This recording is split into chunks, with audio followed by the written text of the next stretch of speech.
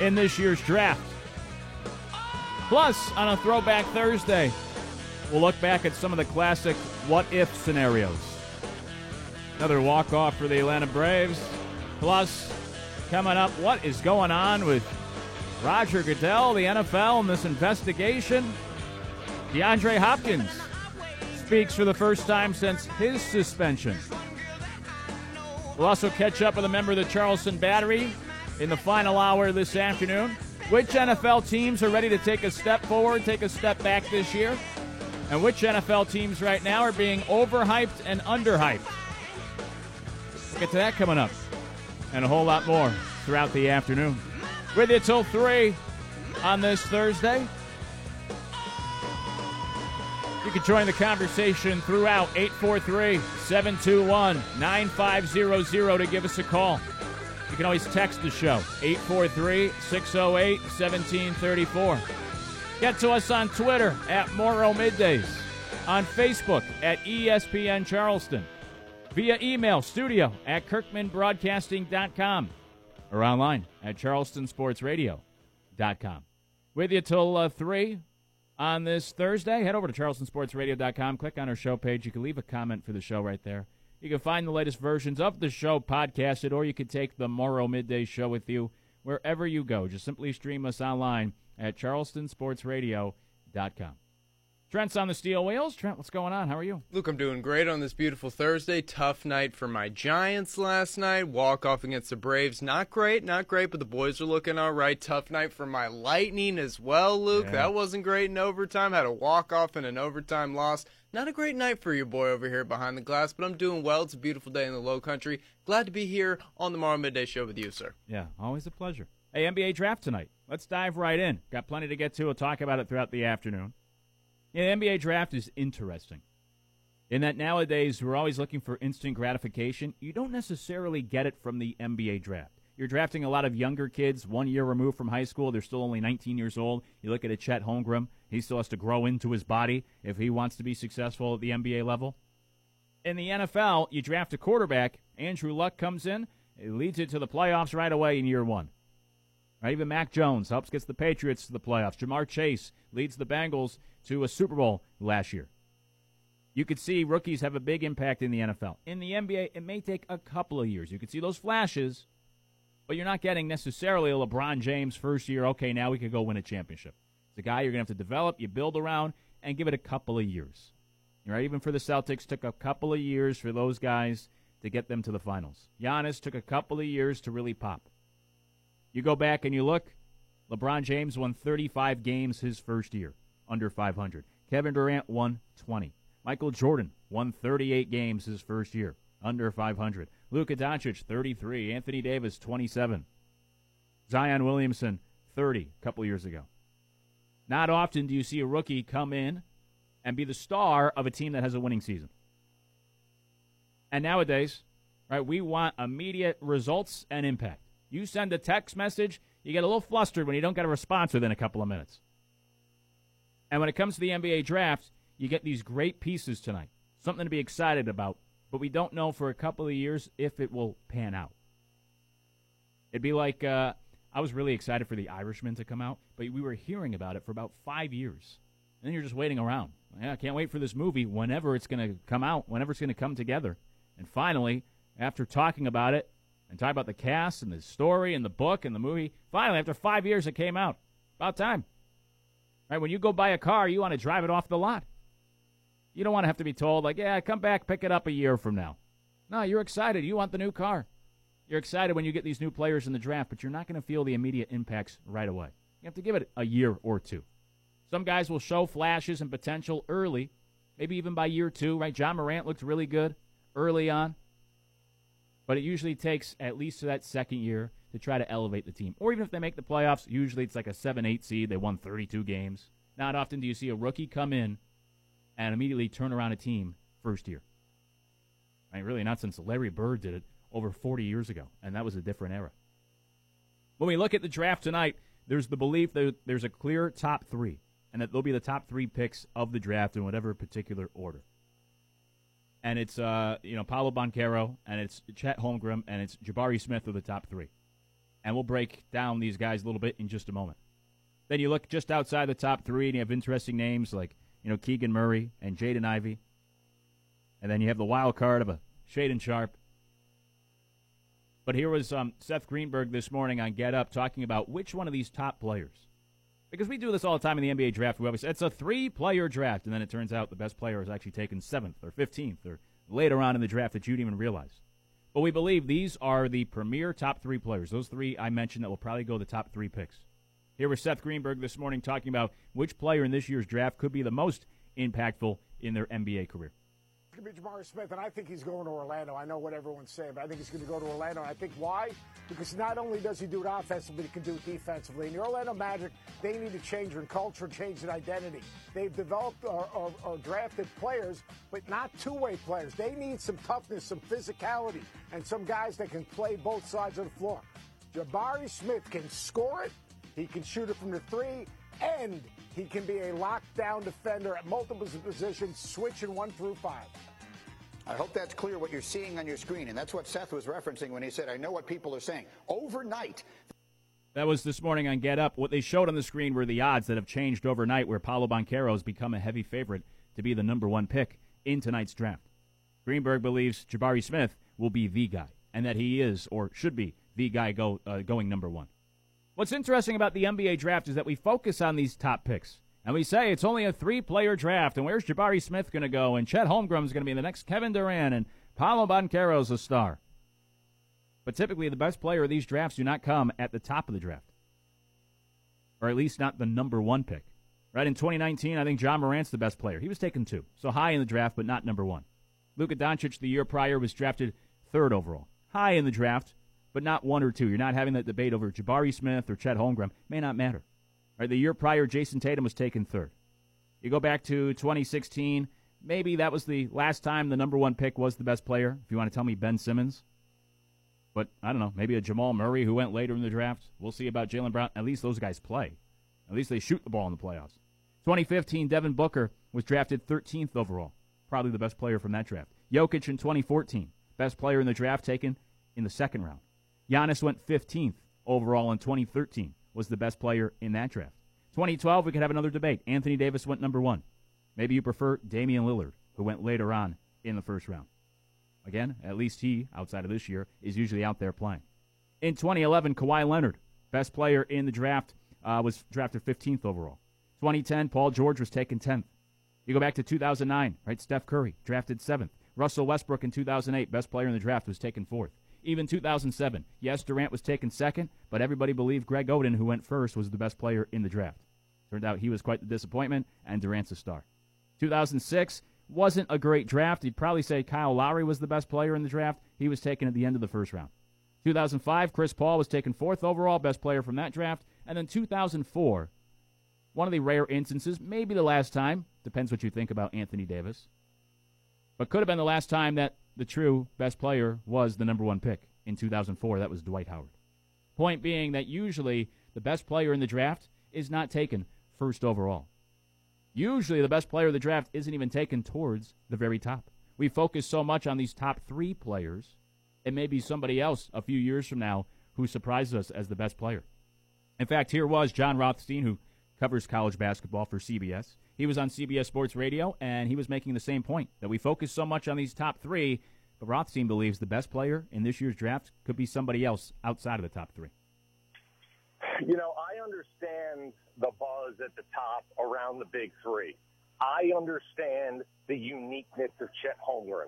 I understand Jabari Smith being, at first glance, Kevin Durant, but at second glance, maybe being somebody who can have a Rashard Lewis type career in the NBA. And I understand how effortless Paolo Banchero can make offense look against high-level competition, shooting close to 50% from the field and 50 from 3 in the NCAA tournament for Duke. But I'll say this, Zach.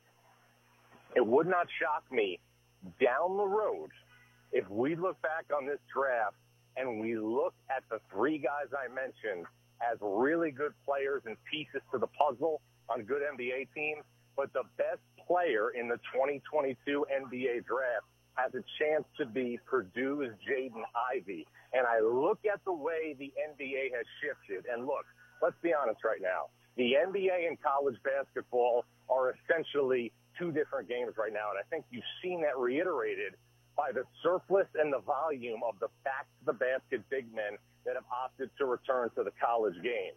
But Jaden Ivey's ability to be a combo guard at the collegiate level and then potentially transition to the one and play in better space is not obviously identical to what we saw from Russell Westbrook and Donovan Mitchell, but it's comparable. And I think when you get Jaden Ivey into a game where he's surrounded by shooters and you get Jaden Ivey into a game where he's not playing with a lumbering big man at the five like he did when he was at Purdue, which is part of what makes Purdue, one of the best programs in the Big Ten, he is going to reach a different level. So I would not shock me at all down the road if Jaden Ivey winds up being the best player in the 2022 NBA draft. John Rothstein breaking it down. Believes that Ivey, the first guy outside of that top three, could be the best player. He may be the most interesting in this draft because when you look at this draft board, the Magic are picking first overall. And Orlando likes their size. Everybody believes they're going to take Jabari Smith. Now, Vegas suddenly changed the odds where Paolo Banchero became a heavy favorite, and a lot of sports books actually took the bet off the board. So there may be something going on behind the scenes where somebody has some sort of information. However, Woj, who's usually pretty accurate and good with this stuff, still tweeted out that he believes the Magic will go with Jabari Smith first overall. Then you get to the Thunder at number 2. And Oklahoma City has all sorts of draft picks tonight. And for a team like the Thunder, that may be who's willing to take a chance on a Chet Holmgren. Because if that doesn't work out, you got plenty of other picks as well. If you have only one first-round pick, right, you may not be as likely or willing to take a big swing on a Chet Holmgren. Maybe the Thunder would take Chet number 2. However, Holmgren has not sent his medicals to Orlando or Oklahoma City, apparently trying to avoid those two teams. The Rockets would be picking at 3rd, which maybe they would go Paolo Banchero. And then the Kings are at number 4. And we get all sorts of reports that everybody's trying to trade up with the Kings for that number 4 spot. Maybe to try to get a Jaden Ivey. Because despite how much we focus on the top 3, somebody of those 4 players I just referenced will have to be available at number 4. Whether it's Ivey, or maybe a Banchero, or a Holmgren, or maybe somehow Jabari Smith slips that far. And teams like the Knicks and everybody else, they want to get up to that 4 slot where the Kings are to be able to draft one of those top 4 players. It'll be interesting to see how things play out tonight. Now, when I look at this field, I think Paolo Banchero will be a star in the NBA. And I would say Jabari Smith, I'd give him like a half star. Jaden Ivey, probably a half star. Right, when you look at these NBA drafts, I just gave you the data. You go back, you look at a lot of the top picks. Most of the top picks, the top of the draft, don't actually work out. So when I look at these guys that we hear referenced, Paolo Banchero is my favorite. I do like Jabari Smith's profile, and I'm certainly being persuaded on Jaden Ivey as well. Not high on Chet Holmgren. But I think Banchero's the best player. As John Rothstein said in that clip, he shot almost 50% from the floor. I saw him live this past year, and the Citadel played him. Now, we also faced Anthony Edwards his 1 year at Georgia before he was the number 1 pick. And I thought Banchero was more impressive in person than Anthony Edwards was. I think Banchero is more polished coming out of college than Anthony Edwards was. I like Paolo Banchero a lot. He would be my number 1 pick tonight. And I did grow up rooting for the Magic as well. They have the number 1 pick tonight. I would love to see them take Banchero. I think Jabari Smith is the second best player in this draft class. He's 6'10". He led the SEC in three-pointers. He's been compared to Kevin Durant. He can play, as Seth Greenberg said earlier, on both ends of the floor. I like Jabari Smith a lot. Then I would probably put Jaden Ivey 3rd. He's the most athletic guard in the draft. And in March Madness, averaged about 20 points per game, going up against good competition in big moments. I also like Keegan Murray. Keegan Murray was number 1 in offensive rating in college basketball this past year. Zion Williamson was number 1 his 1 year at Duke. Damian Lillard was number 1 in offensive rating a decade ago before being drafted. That's pretty good. But the one maybe concern with Keegan Murray, if it's a concern, is that he will be 22 by the time the season starts. And if he's drafted in the top 5 tonight, he'll be just the second player, 22 years old, to go in the top 5 in the last decade. Even though it doesn't seem like a big deal, you could think back to when you were 22. It seems so young. In the NBA, some teams are turned off by the fact that he may be 22 and there's another kid who's 19. And there's 3 years, more room there. Also more room to grow. You wonder or worry, has Keegan Murray already hit his ceiling? Was he successful? Was he number one in offensive rating because he was 22, playing against 18-year-olds in college? And the other thought being, well, why are you still available at 22, right? If you were really that good, you would have already been drafted.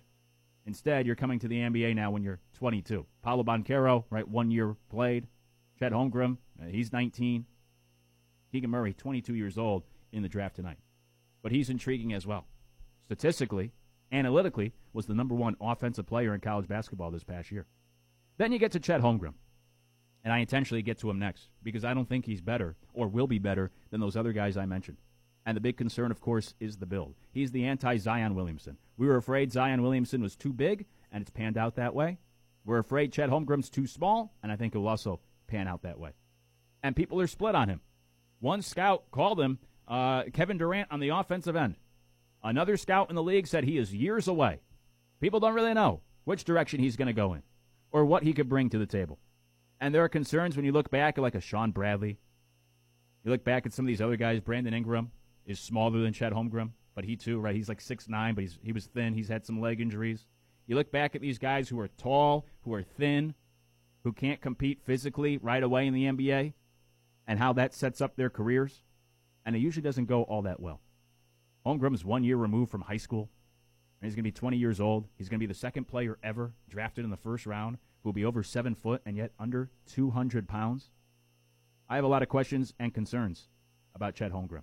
I do think he's more of a project. I don't know if he'll work out. I think back to Kristaps Porzingis, who was taller and bigger. He was 7'3", but he was also considered too thin for his size. And he's had all sorts of injuries in the NBA. Hasn't really worked out. I'm big on body types. I think body types are important. When I look at quarterbacks and I look at NBA players. In baseball, it's different. Because baseball, number one, you see Jose Altuve, right, is an all-time great hitter. Doesn't matter how big you are in baseball. Dustin Pedroia, right, was fantastic. Didn't matter how small he was. Plus, you go to the minors, you don't make it to the big leagues for a couple years anyways. You can develop, you can grow. In the NBA, you come in, you got to be a starter right away. The NFL, nowadays, no patience. You draft a quarterback, you want them to be a starter week one of year one. And in the NFL, right, quarterback, it's important. There's a reason why you can't go to the NFL till 3 years after high school. You got to be able to have the body to go out there and handle it. We're seeing a lot of quarterbacks get buffed up this offseason. It's important to look at a quarterback and see, does he have the body of an NFL quarterback? Can he take the hits, the punishment? Does he still need to develop? You look at a Cam Newton, a Josh Allen, right, these big bodies. People fell in love with Ryan Mallett, big dude. NBA similar. I want an NBA body for my guy. If I'm going to draft you at the top of the draft coming out of college, I want an NBA body right away. I don't want you to have to come in and put on 40 pounds. Anthony Edwards is a lot better than I was anticipating at a quicker rate, in part because he came in with an NBA body. You can work on your shot. Right? Magic Johnson improved his outside shot. So too did Michael Jordan. You could work on your jumper. You could work on your ball skills, all that other stuff. But at least you come in with that body that you can bang around and compete right away. You may still be a little raw, but you won't be completely overmatched physically. To bring it back to quarterbacks, it's a lot like mobile quarterbacks in the NFL. That when they first come in, they may still be learning how to read a defense, learning the playbook, right? Learning to get on the same page with their wide receivers. But in the meantime, they can still make plays with their legs, and that can get them through. In the NBA, while you're still developing into an NBA player or working on your jump shot, at least you have the body that you can still go out there, right? Bang around, play some defense, crash the boards, do something out on the floor. For Chet Holmgren, while you're waiting, that's like that quarterback that you're waiting to just develop into something. Chet Holmgren, you're going to have to wait for him to put on some pounds. Then how does he play at that weight? Can he go up against these big bodies? I have a lot of concern for Chet Holmgren in that size. I would stay away from him. I don't think he pans out to be one of the best players in this draft. And then lastly, the wild card in all this is Shaedon Sharpe. Reclassified, went to Kentucky, never played. And he spent this past year with Kentucky but never playing. He's supposed to be a star, but he's a bit of a secret. Because we never saw him play. Even when if you were to go to Kentucky practice, he was always off on his own, just kind of did his own thing. Like an independent study for a year before entering the draft tonight.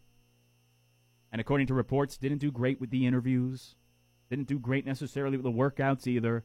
But there's a lot of potential there. We just haven't seen it. They've never played in college, coming essentially right out of high school. But potentially with a really high ceiling as well. Shaden Sharp may be the big wild card in all this tonight. Will be interesting to see how the draft plays out. Hey, when we come back, it is a Throwback Thursday. What are some of the biggest what-ifs in NBA draft history? The More Midday Show, right here on ESPN Radio. Spend lunch with Luke. Attention campers, lunch has been canceled today due to lack of hustle. Deal with it. On the Morrow Midday Show. I wanna get back to my city by the bay.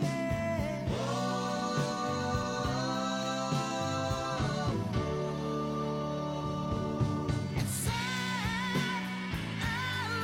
there's been mornings out on the road without you, without your touch.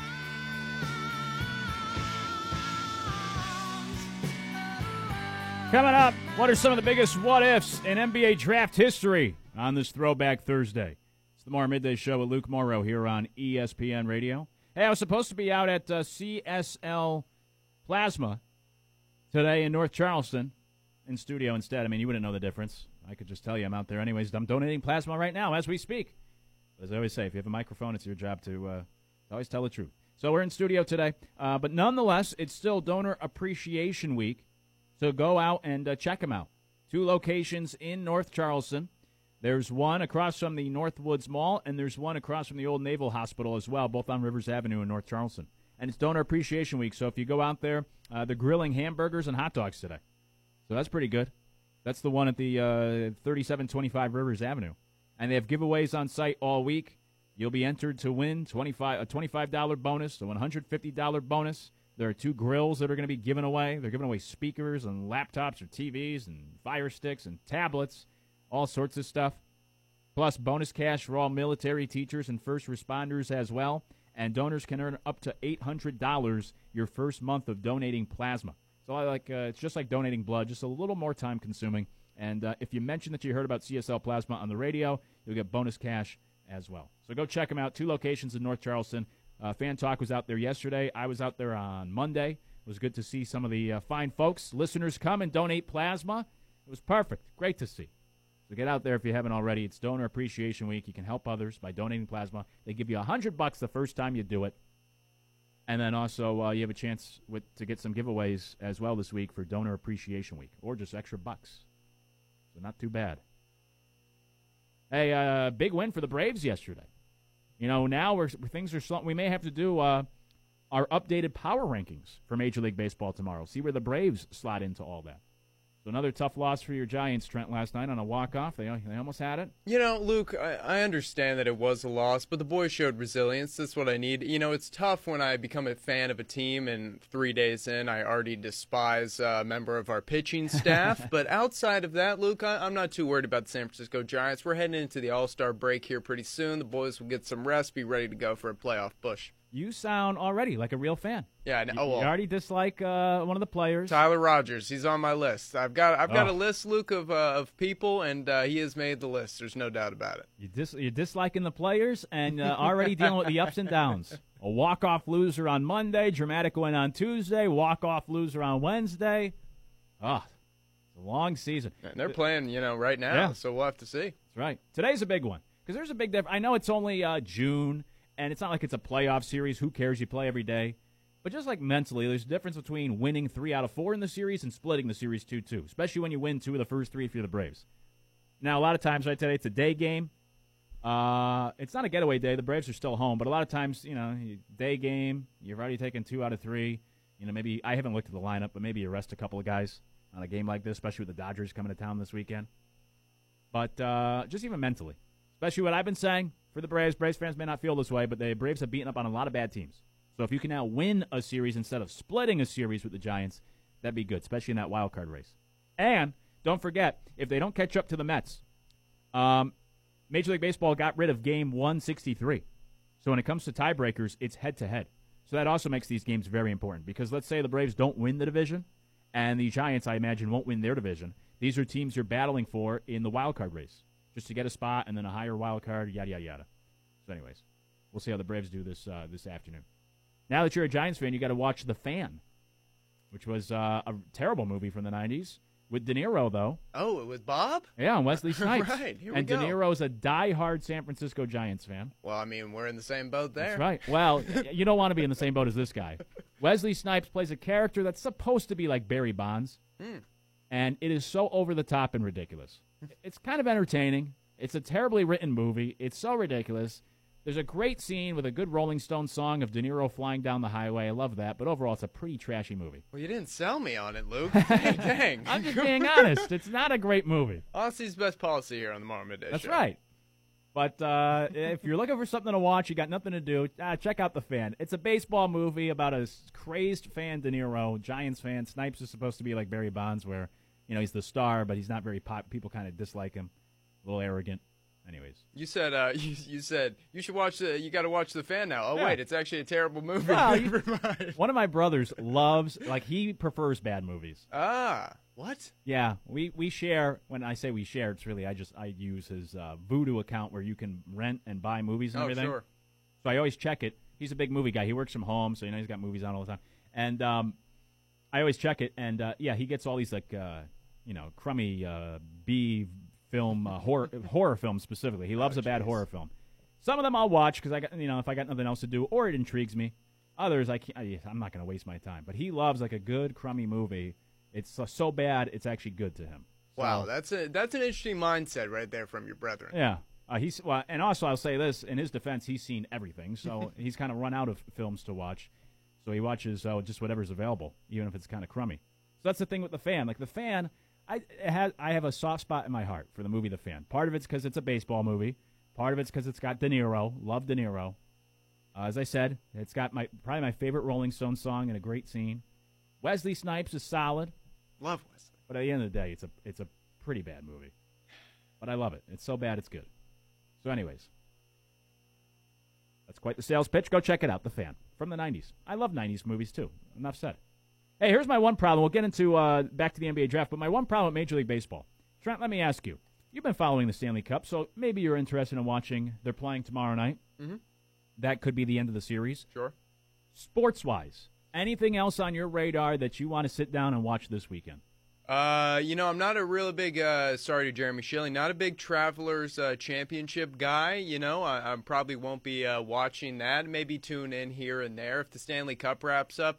Not really. I mean, unless the Giants are playing this weekend, it's going to be tough to watch anything. This might be a good, TV series type weekend, to knock out some episodes you've been waiting to watch. That's true, which is my problem with Major League Baseball. You have the Yankees and the Astros starting a series tonight, two best records in the AL. Two great teams over the last couple of years. Nobody knows. Nobody has any idea, unless you're a Yankees or an Astros fan. They're not on ESPN Sunday Night Baseball. They're not on Fox Saturday this week. No national games. Two best teams in the AL. We just had Shohei Ohtani on Tuesday night drive in 8 runs and then came back yesterday, pitched, and struck out 9. Does anybody know that happened? Right? Unless you're a big baseball fan following along all the teams. This is my problem. There's nothing else going on. We got the draft tonight. Right? That's kind of exciting. The Stanley Cup may wrap up tomorrow, and then you got nothing. This is Major League Baseball's time to shine. And you got a great series, Yankees-Astros this weekend. Oh, also, Braves-Dodgers. Freddie Freeman returning to Atlanta. Two good teams in the NL. If you're a Braves fan, you know. If you're a Dodgers fan, you know about this series.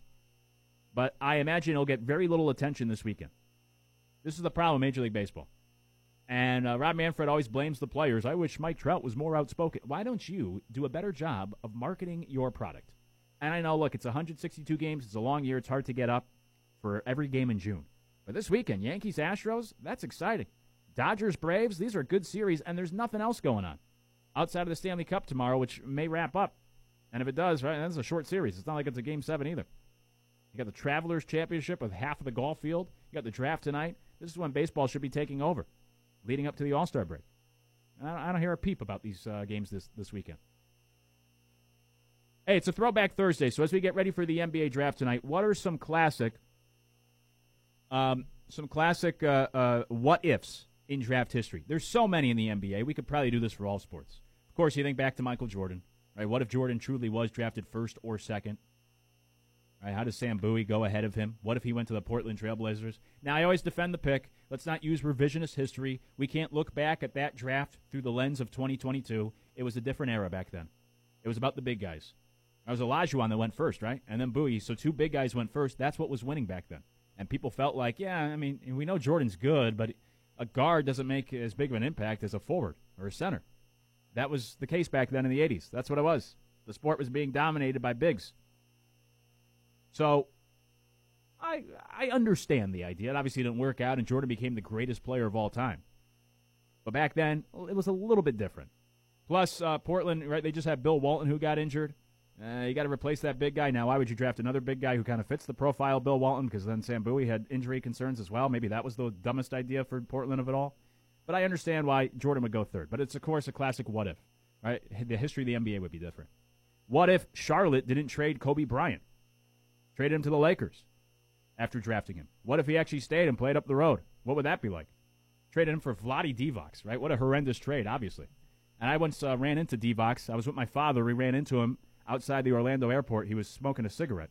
And he was a nice guy. We got a photo because people have always said my dad looks like Vlade Divac. And the two of them stood together, took a photo. He was a really nice guy. But Vlade, right, traded for Kobe? Brutal. Of course, you go back to the Kevin Durant, Greg Oden deal.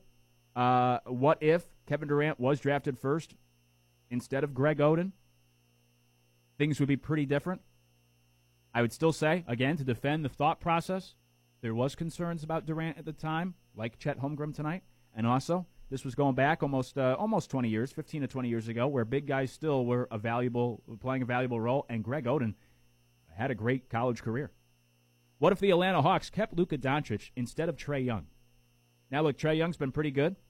I think Luka Doncic is much better. And if I'm the Hawks, I'd rather have Luka.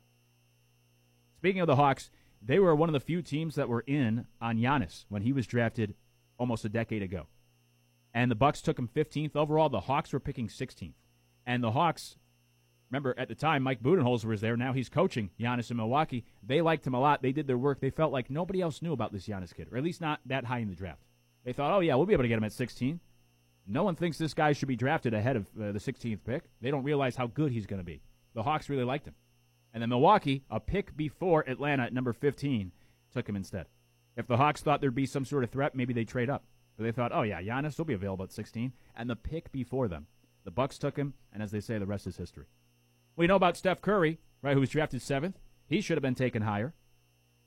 It's easier to say now, but the what-if scenario would be the fact that Minnesota took Johnny Flynn.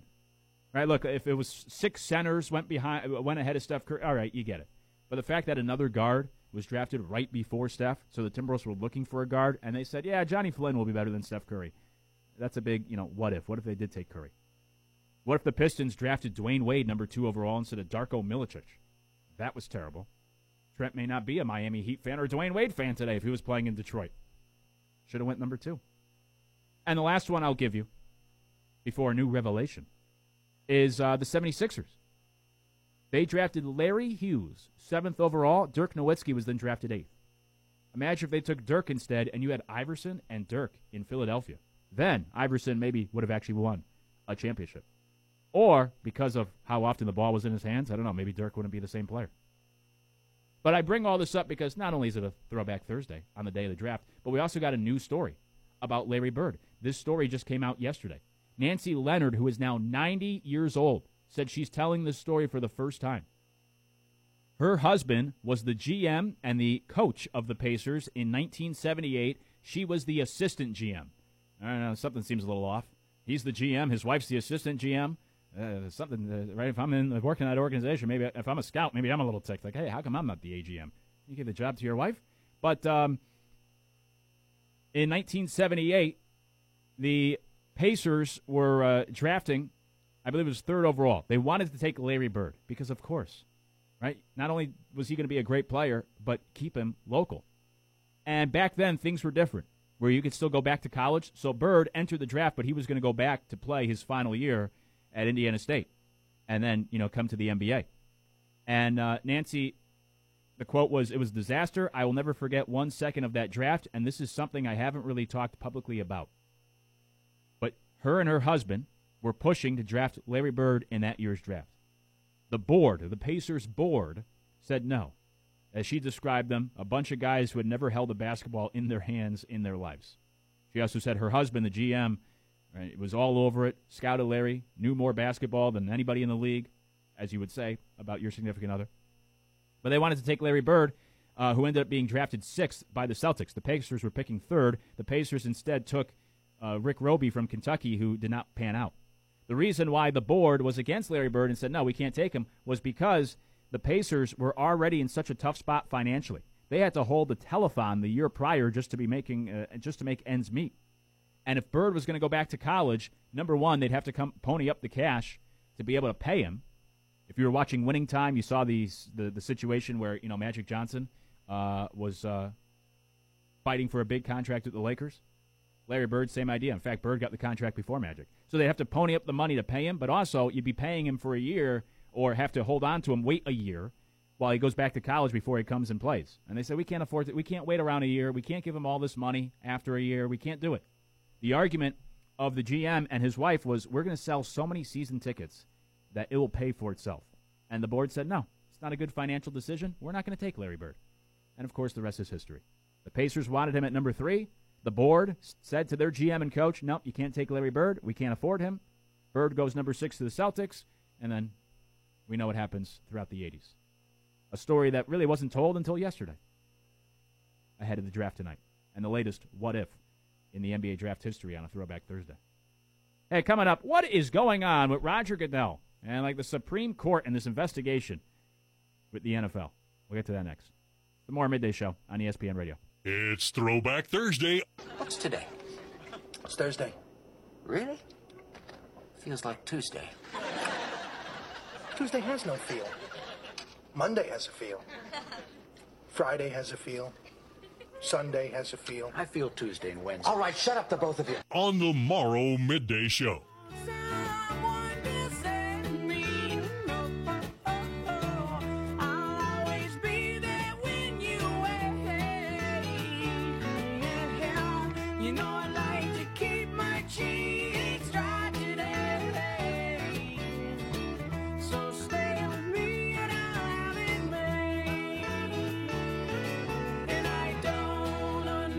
It's the Morrow Midday Show with Luke Morrow here on ESPN Radio. We'll get to the NFL stuff coming up with the nonsense going on with Roger Goodell and the interrogation yesterday. Plus, DeAndre Hopkins spoke for the first time since his suspension and revealed some interesting stuff about it. We'll get to that later on. But first, we have some big breaking news in the college football world to get to. We'll push off the NFL stuff because we got some big breaking news first.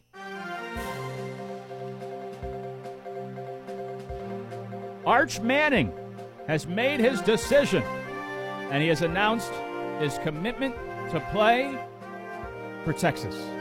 Arch Manning going to the Longhorns. Big news, just announced within the last 20 minutes. So, for the time being, the recruitment seems to be done. Arch chooses Texas. Now, it came down to Alabama, Texas, and Georgia. I made the case that if I was Arch Manning, just from a football perspective, I would choose Georgia, personally. I know about the other schools and what Alabama's done for quarterbacks. And, Texas, you have Steve Sarkisian there, who the Manning family, they enjoy. And he obviously just came from the SEC. But Georgia just showed you that they can win a national championship with Stetson Bennett. And you don't have Quinn Ewers at Texas, or Alabama's also bringing in a 5-star as well. Now, look, if you're as good as Arch Manning, you probably don't fear competition. But at Alabama, at Texas as well, right, big-time quarterbacks. Georgia, I want to come in, be the guy. You have a great defense to work with there. They just won a national championship with Stetson Bennett, so imagine what you could do. That's where I would have gone. My other concern with Texas is that once they enter the SEC, now who knows when that may be. By then, Arch may, already have a couple seasons under his belt. It may not be until 2025. It's down the road. Maybe you're not thinking that far ahead. But once they do join the SEC, you're going to have a Big 12 team in the SEC. I think it's going to take a few years to adjust. So for Arch's sake, you may be playing behind like a Big 12 line against an SEC defensive line, putting you at a mismatch in the trenches every week. And that doesn't seem great for a quarterback. But Arch Manning chooses Texas. You go play for Steve Sarkisian, who's one of the best offensive minds in the country. You go play, in the meantime, for a school that is in the Big 12, so it is an easier path for now than, say, the SEC. And Sarkisian, has a good relationship with the Manning family. They've always liked him. That's why Texas has always been on the list. He visited Texas like 4 or 5 times and makes a decision. So him and Quinn Ewers will be in that quarterback room. That's going to be fascinating. You know, yesterday I gave you the transfer quarterbacks with the most pressure on them, and Quinn was number 2 on my list. I think the pressure just went up because if you don't play well this year, well, here comes Arch Manning a year from now, who's supposed to be, you know, God's gift to quarterbacks here, to teams. And so that only ramps up the pressure for Ewers as well. That'll be an interesting quarterback room to track at Texas. Only 3 quarterbacks have ever received a perfect 1,000 rating on 24/7 Sports. All 3 have committed to or have wound up at Texas. Vince Young, Quinn Ewers, now Arch Manning as well. So theoretically, on paper, Texas may have the 2 best recruited quarterbacks in their locker room next year in the country. Be very fascinating. Can we say Texas is back? You get Quinn Ewers and now Arch Manning next year? Well, it's the first player. Arch Manning, across all recruiting sites, is the number 1 overall high school player. First time Texas has gotten the number 1 overall player since 2006. Wow. Does not go to the SEC. Are you surprised in the end by the Texas decision for Arch Manning? Yeah, a little bit. I thought with Quinn Ewers being there and having, I think, about 3 to 4 years of eligibility, I thought that was going to, skew his mindset on Texas. Alabama and Georgia are 2 obviously incredible options. You know you're probably going to win a national championship if you went to Alabama. I thought it was going to be Alabama from the start, but now, I guess he wants to create his own legacy over there at Texas. Good for him. They got all the talent in the world. They've needed that quarterback that can put them over the edge. So is that going to be Quinn Ewers, and then are they going to bench him in 1 year, or is Arch Manning going to be sitting on the bench? I don't see that happening. Like Texas only went 5-7 last year, but Steve Sarkisian comes in, give him a little time, and now he brings in back-to-back number 1 quarterbacks here, Quinn Ewers and Arch Manning. It's going to be really interesting to see. That'll be fun to watch. With an offensive coach, Sarkisian knows what he's doing. And for the meantime, this year for Quinn Ewers, again, the best running back in the country before Arch Manning arrives. Yeah, look, when you're a great quarterback, you're great for a reason. You probably don't fear competition. You're probably very confident in yourself. But if I'm Arch Manning, I want it to be, I feel like I want it to be my show. I don't want to have to compete or have to worry about this other guy. I want to come in and be the guy. I don't want to be one of the guys. And so Alabama, Texas, he would come in and be just one of the guys, for lack of a better term, because you're going to have other star quarterbacks there. That was part of the appeal for me to go to Georgia. Georgia would probably have the best defensive side of the football, and you're going to come in and be the guy. Get to replace Stetson Bennett. All right, don't have to worry about Quinn Ewers, the other number 1 quarterback in that same quarterback room. But he's off to Texas. Look, maybe he wanted to do his own thing as well. We heard so much about the SEC. We know about the Manning family and their history with the SEC. Maybe he wanted to go off to Texas. Eventually they'll be in the SEC, but in the meantime, have a good relationship with Sarkisian. He's an offensive coach. Saban is not. Kirby Smart is not. And go play there in the Big 12 instead of the shadow of your family and in a conference that is more offensive than the SEC. Although last year there were some pretty good defenses in the Big 12. But maybe that's the path for Arch. So there's the big breaking news. Arch Manning makes his decision, at least for the time being. These decisions can always change. And he's chosen Texas for now. Big get for Steve Sarkisian. Now I just can't wait to see this kid play at the college level, especially for a big school like Texas. Hey, when we come back, speaking of big-time quarterbacks, is Trevor Lawrence getting scammed? Tomorrow Midday Show on ESPN Radio. Spend lunch with Luke. Attention campers, lunch has been canceled today due to lack of hustle. Deal with it. On the Morrow Midday Show.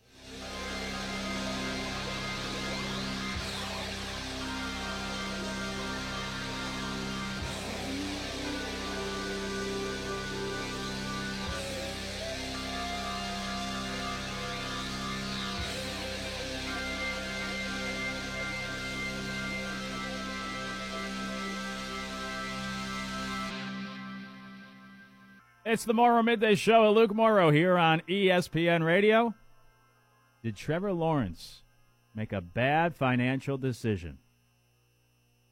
Somebody put out, I don't know where this list first came from, but I saw it making the rounds online. Sports stars who have suffered the biggest salary losses, because a lot of sports stars have taken their bonuses in some sort of cryptocurrency.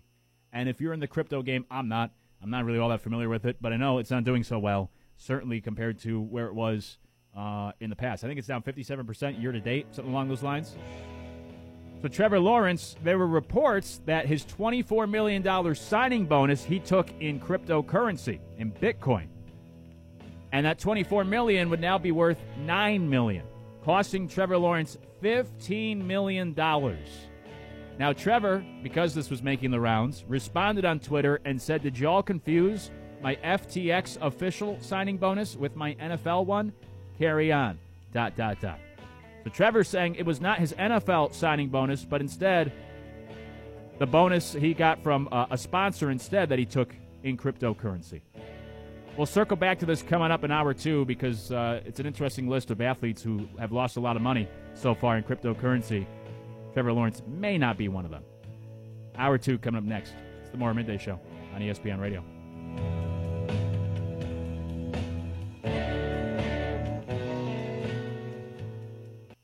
WTMZ 98.9 FM, WTMZ 910 AM and 94.7 FM, W234CD, Dorchester Terrace, Brentwood, Charleston. This is the Morrow Midday Show But wait, there's more. on ESPN Radio. Back again. Shady's back. Tell a friend. Guess who's back? Guess who's back? Guess who's back? Guess who's back? Guess who's back? Guess who's back? Guess who's back?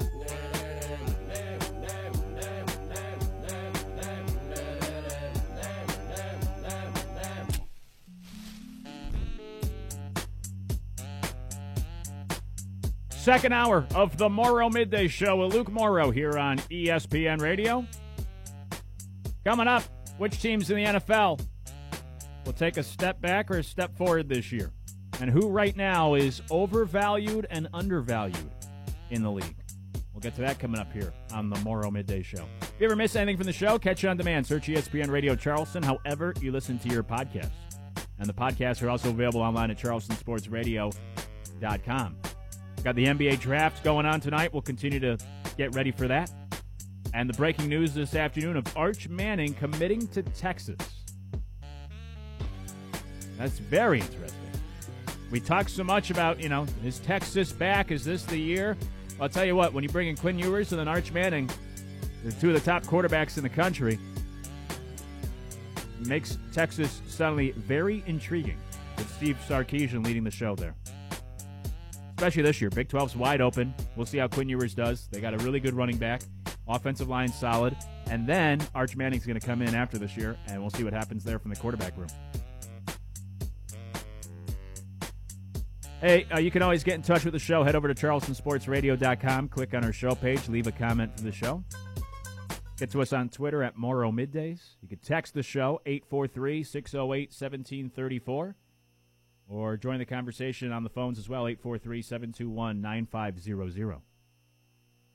Who in the NFL is set to take a step forward and take a step back this year? I do this every offseason, and it's a little nerdy, and it gets bogged down in the numbers a little bit, and maybe it's not the easiest thing to follow along on the radio, but it usually pans out. I always say that in football, in basketball, right, point differential is the most important statistic. Baseball, run differential. Same idea, just a different name. The most important stat to look at. I think it's the most telling.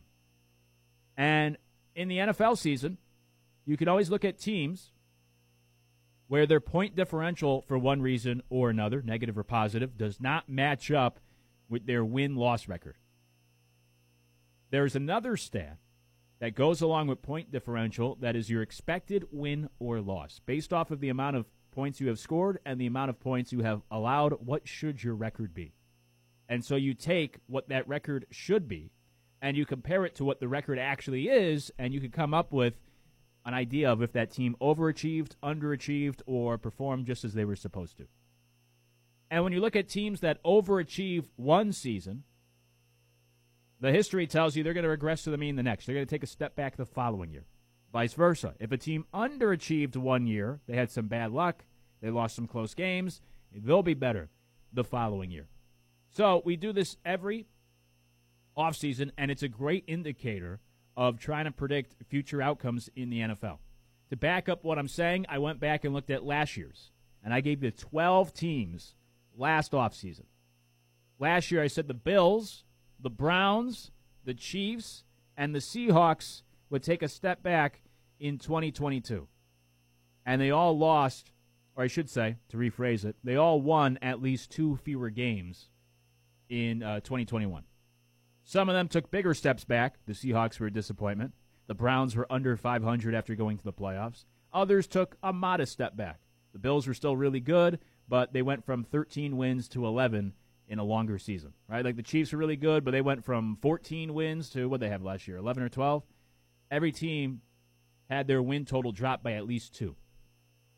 The 2 teams that I was wrong about, I said the Titans would take a step back. Statistically, they overachieved in 2020, and yet last year they won the same number of games, 12 wins followed by 12 wins. I said the Packers would take a step back. Statistically, they overachieved in 2020.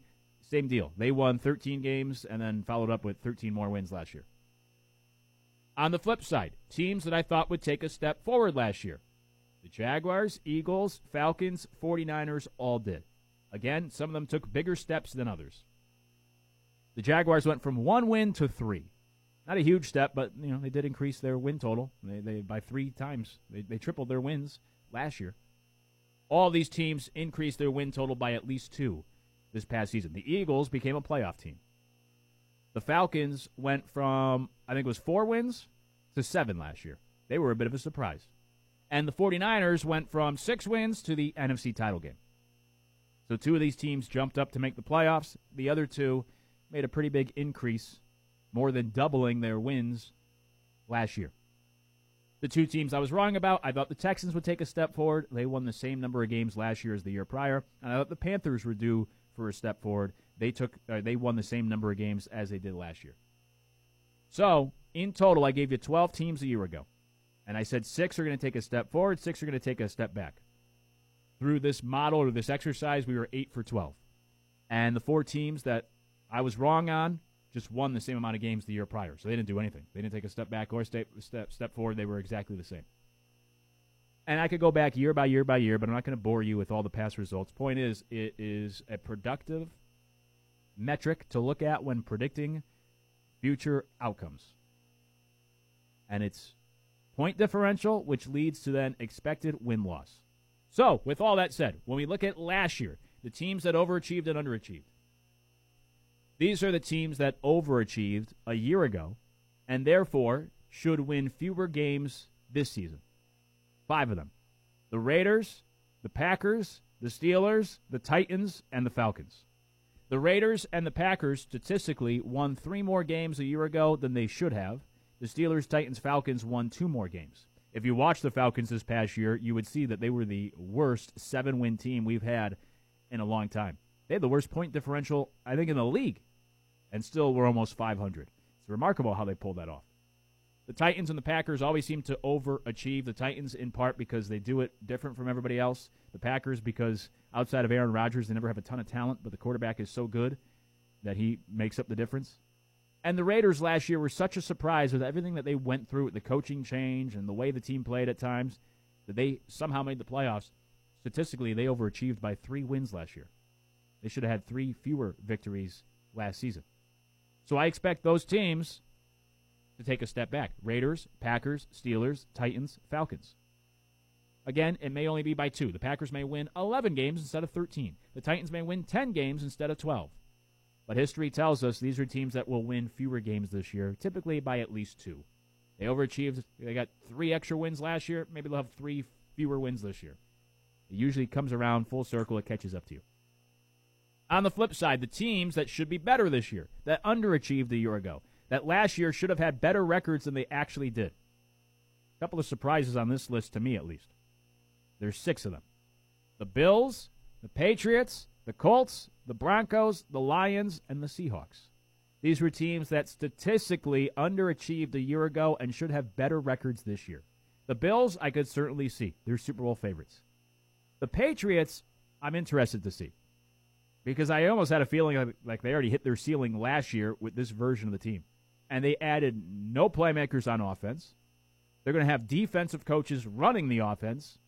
I have concerns about New England this year. But the metrics tell me that they should have more wins this year than they had last year. Maybe Mac Jones takes a big step forward in year 2. The Colts, I could see being better this year than last year. The Broncos should certainly be better this year than last year. I think the Lions will be better this year compared to last year. They won 3 games last year, but they were so close in so many others. And I liked their offseason, their draft. I think they had some interesting playmakers on offense. They won 3 games last year. I could see them maybe winning 6 this year. I think they'll be better than the Bears in that division. But the other surprise to me is the Seahawks. They go from Russell Wilson to Drew Lock. I don't think Seattle will be better this year, but the numbers tell me they should actually win more games this year than they did last year. Now, granted, last year Russell was injured for a large portion of the season. They finished last. They were horrendous. You can't get much worse than Seattle a year ago, but that's a big drop-off at the most important position. You go from Russell Wilson, a Hall of Fame quarterback, to Geno Smith and Drew Lock, who are fringe NFL quarterbacks. But the analytics tell me the Seahawks should have more wins this year than a year ago. So if you're a fan of one of these teams, it's either good news or bad news. The analytics suggest that the Raiders, Packers, Steelers, Titans, Falcons will win fewer games this year than last year. I could certainly see it for Atlanta. Same with the Steelers, right? You lose Ben Roethlisberger, Mitch Trubisky. I could see the Steelers taking a step back. The Raiders last year had the sense of almost a fluky year. I think Rick Bisaccia was the first interim coach to lead the team to the playoffs ever. I know Bruce Arians was close with the Colts, but Chuck Pagano came back. It was mostly the job done by Bruce Arians. So if you want to say Arians, then Bisaccia becomes the second interim coach to ever do it. So the Raiders I could see taking the step back, even with Josh McDaniels and Devontae Adams. It's just such a tough division. And on the flip side, the teams that should be better this year than they were a year ago, win more games this year, Bills, Patriots, Colts, Broncos, Lions, Seahawks. Broncos seem obvious. I do like the Colts this year. The Bills, people think they will be better this year. They're Super Bowl favorites. Little surprised, though, by the Seahawks and the Patriots. I don't know how much better they'll be this year than a year ago. We'll see if this study pans out again this year. Last year, it was 8 for 12, right? So we had a 67% hit rate. And the 4 that I was wrong on, they won equally as many games as the year prior. So you could call it a push, if you will. None of the teams I was actually incorrect on, truly, where I said they would win fewer games, and they won more. So we'll see how it pans out for these 11 teams throughout this football season. Now, on the show Monday or Tuesday, like a lot of times, I will come up with a plan for a show, and then we get talking about fashion or food or movies or who knows what, or we get Arch Manning breaking news, and some things get lost in the shuffle. So we were talking about it, I think, on Tuesday, and then I meant to bring it up yesterday. We never got to it yesterday. We had to bump it from the show. It's like when you watch your local newscast. If they ever have breaking news or go long, they always cut sports at the end. No sports tonight, right, because they went long on something else. So yesterday we had to cut this idea. But it's the team that right now is overvalued in the NFL and undervalued. Now, Trent, I asked you about this the other day, and you were, pimping the Falcons pretty good in conversation on, I think that was Tuesday, earlier this week.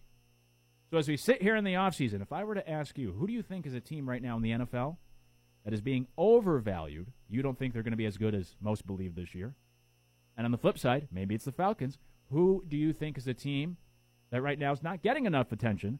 They're being undervalued right now. I would say the overvalued team, Luke, is the San Francisco 49ers right now. I don't trust Trey Lance. Look, I think he can be a great quarterback. He has all the intangibles that a quarterback in the modern-day NFL needs. Obviously, everybody compares him to Patrick Mahomes. Let's take a step back, make sure we're not making those comparisons, Dan Orlovsky. Anyways, I would probably say just because of Trey Lance and the new quarterback experiment, if you will, I would say the San Francisco 49ers are being a little bit overvalued. As far as undervalued goes, I would say the Falcons as of right now, but I'm not going to do that, Luke. I'm not going to do that. This might shock you a little bit. I'm going to say the Pittsburgh Steelers. I think the Pittsburgh Steelers are being undervalued in a lot of people's eyes. Let's not forget Mike Tomlin is still the head coach, has never had a losing season. I don't mind Mitchell Trubisky at the quarterback position. I don't think Kenny Pickett is going to start right away for the Pittsburgh Steelers. Najee Harris is an absolute beast. They have an improved, obviously, offensive line, and the defense is stout. So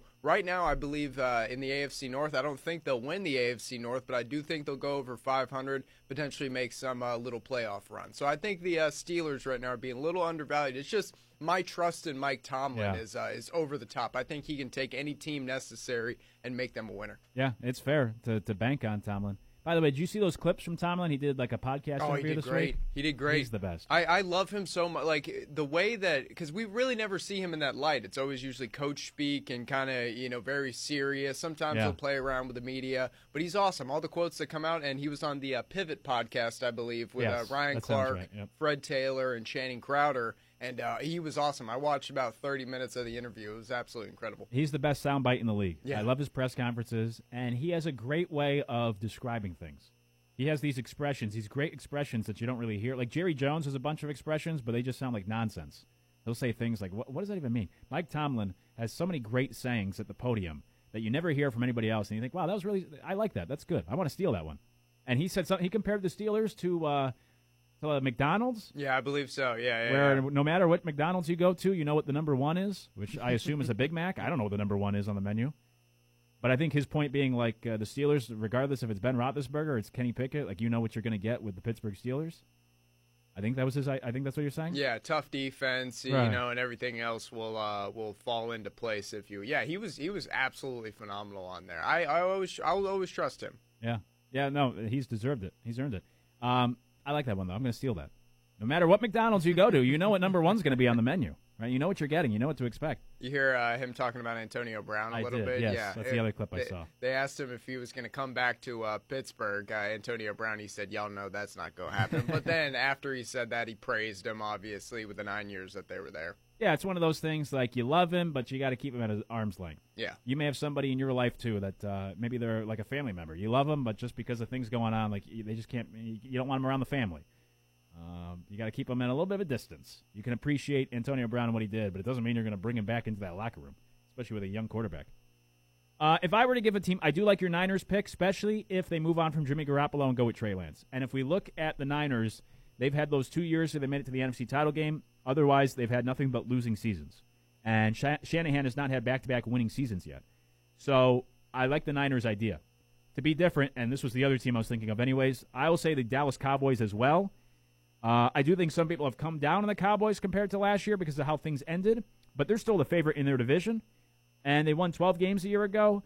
I think the over-under is like 10.5. I would take the under on the Cowboys. I think the Cowboys take a step back. I thought they had one of the worst off seasons in the league this year. I don't think they'll have as talented a roster this season. Last year, I'm not going to call it fluky. It's hard to win 12 games, but we saw what happened when they got to the playoffs. I don't trust Mike McCarthy. I think he's on the hot seat. And Dallas, the way they looked the second half of last season was much different than the way they looked the first half. They really were not the same team the longer the season went on. And they also went undefeated in the division last year. I think all three of those other teams in the NFC East are going to be better. The Eagles finished in second place last year. They ended up going 9-8 with one of the easiest schedules in the league. Philadelphia, now you have A.J. Brown and Jalen Hurts in his second year. I'd like to think they'll be improved, or second year as a starter. Washington, you go from Taylor Heineke to Carson Wentz. May not be a big upgrade, but I do think it's an upgrade. And the Giants, it's just year one, so maybe they're not ready to compete yet, but I do like Brian Daboll coming in and trying to work with Daniel Jones. And I'm not telling you the Giants are going to have a winning record, but they only won 4 games last year. I do think they'll be better this year. Not hard to be much better than 4 wins. But point being, I think that division is going to be better. McCarthy, right? We had the Sean Payton rumors. The way the season ended was horrendous in the playoffs, how they lost that game. They didn't seem well prepared. They didn't know what they were doing at the end of the game. They lose a home playoff game with time to get ready for it. I think the Cowboys, they're a hard team to trust. I think they'll be worse than people anticipate. I don't think they win that division. We have not had a repeat winner in the NFC East in 20 years. The team that I think is undervalued, I may have to be a homer. And, look, they won 8 games a year ago, so maybe this isn't a big step forward. But I feel like nobody is paying any attention to the Minnesota Vikings. Oh, here we go. Here we go. You bring in Kevin O'Connell, offensive coach, working with Kirk Cousins and those weapons on offense. I saw what Zach Taylor just did. I've seen Sean McVay's success. O'Connell's coming from that coaching tree. He was McVay's offensive coordinator. I'm excited about what this offense can do. And on the flip side, I'll say this. The Vikings lost, I think it was the most one-possession games last year, or the most games when they had a lead, or pretty close to it. They were high up on that list. That's something that I think bounces back. You don't lose close games year after year after year. Right? You start winning some of those games the next year just simply by having some of the breaks go your way. The other thing, they had a historically bad defense in the final 4 minutes of the first half and the second half. Historically bad. Worst ever in allowing points at the end of halves. They blew so many games in the fourth quarter with a defensive coach.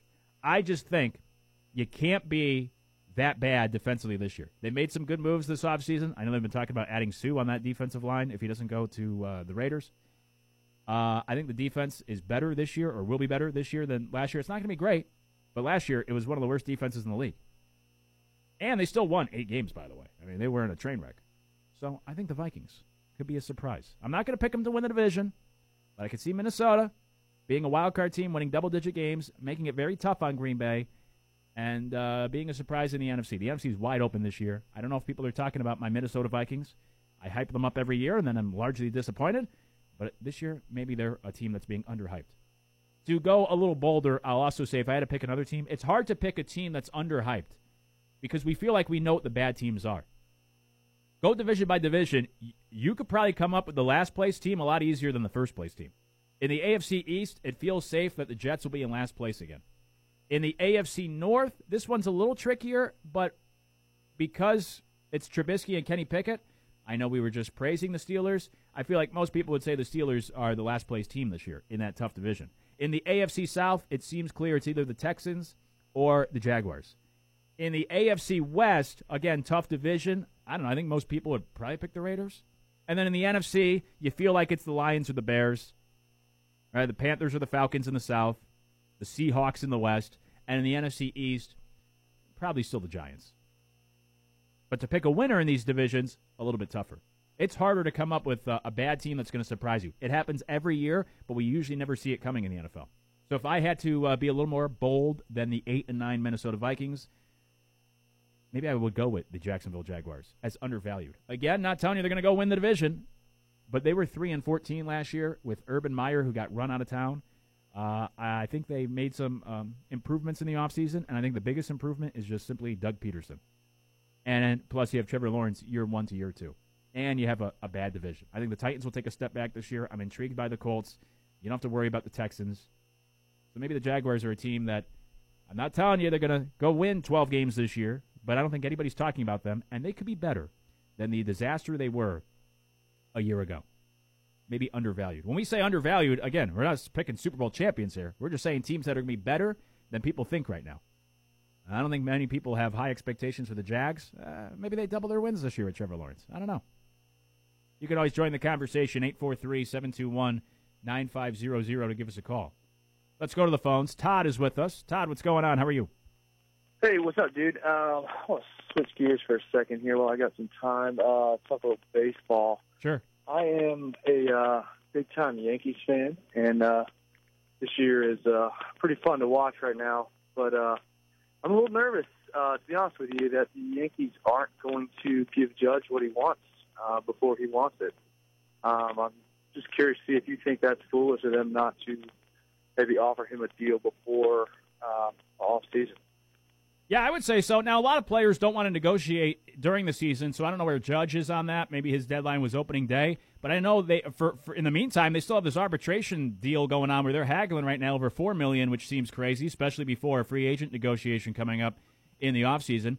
And the Yankees, look, they gambled, and they're going to pay for it because they did not want to give Judge a long-term contract before his free agent year or his contract year this year, and he's having an incredible season and is on the way right now to an MVP award, and the price is only going up, and it's going to make it harder for the Yankees to keep him, or at least more expensive. So, you know, hindsight's 20/20, but yeah, looking back, the Yankees really botched this thing by not getting a player like Judge under some sort of long-term commitment before he hits the market here in a few months.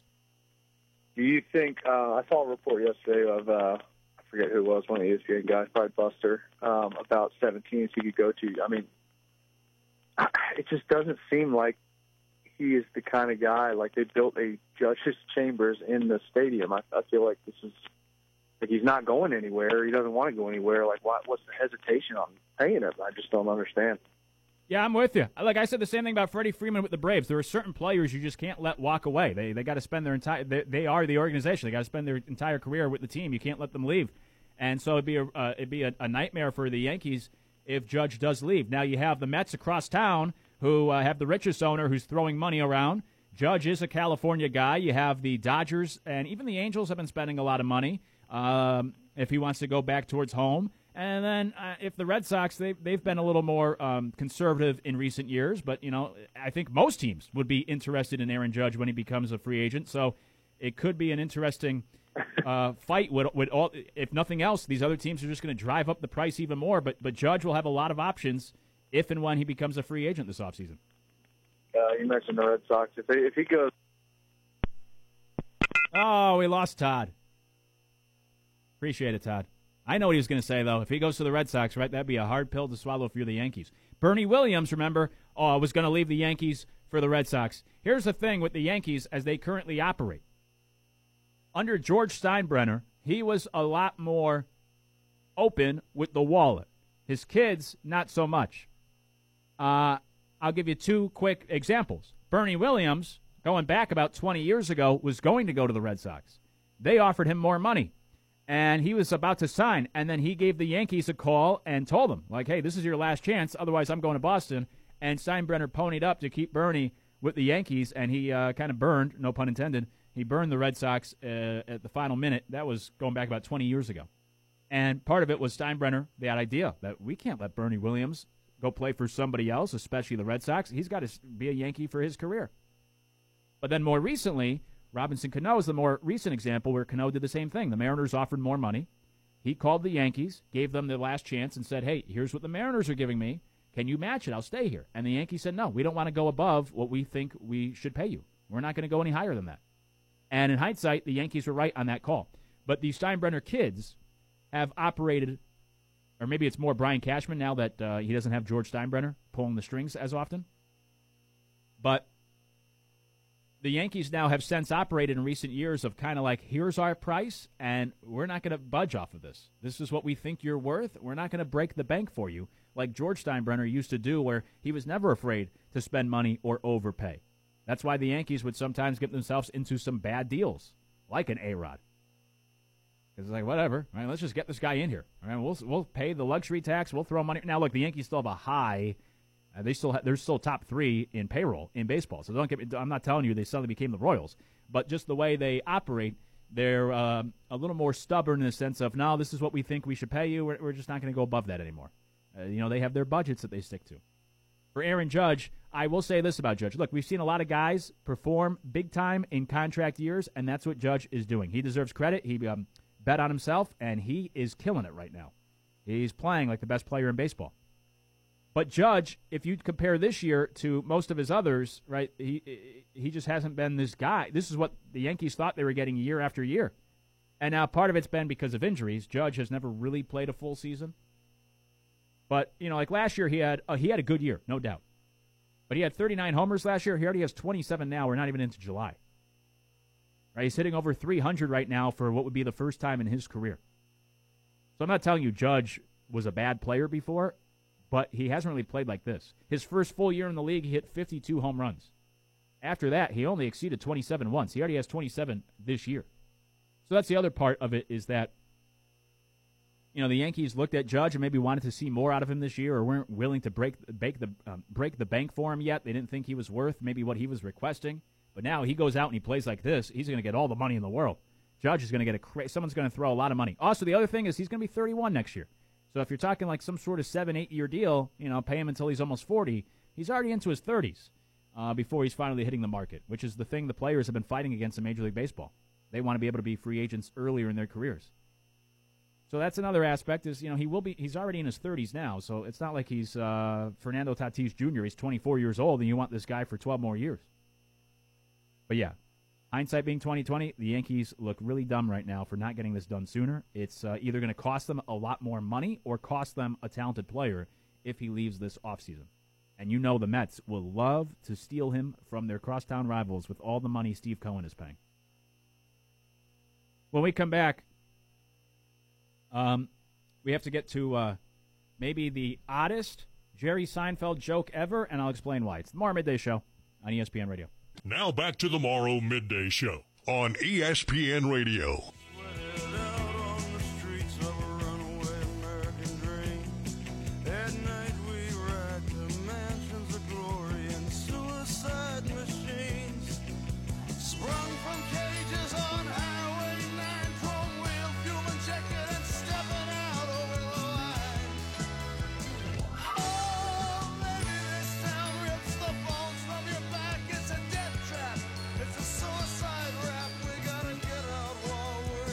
It's the Morrow Midday Show with Luke Morrow here on ESPN Radio.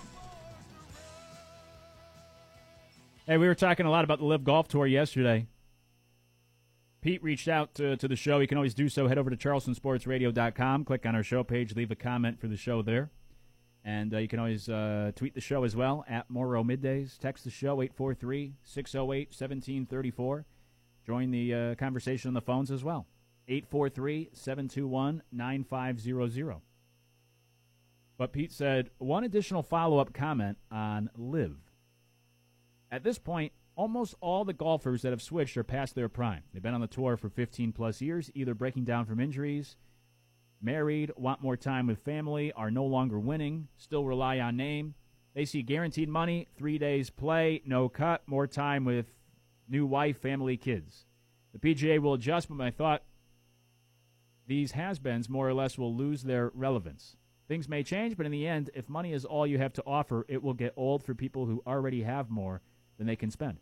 Media talking heads pushing this more than the players and the fans. Don't think it will last in relevance, only help create some changes in the PGA for the better. We will see. Yeah, I agree with maybe all those points made. The players that you are seeing go over to the Live Golf Tour are either older, like a Phil Mickelson. He's not going to do much winning, so go get that payday. Or guys who are younger that have not gotten the job done. That's why in the recent developments of like a Brooks Koepka and a Bryson DeChambeau are pretty big, because those are two of the bigger names in golf, and they're still younger, and and certainly Brooks has won some big events. Now, of course, these guys can still play in the majors. But originally, the first group of guys we saw was either like a Mickelson. Even Dustin Johnson said, I'm not going to play golf for my whole life. And it seems like he's towards maybe the end of his career. He just got married. Why not? Spend as much time as you can with Gretzky's daughter.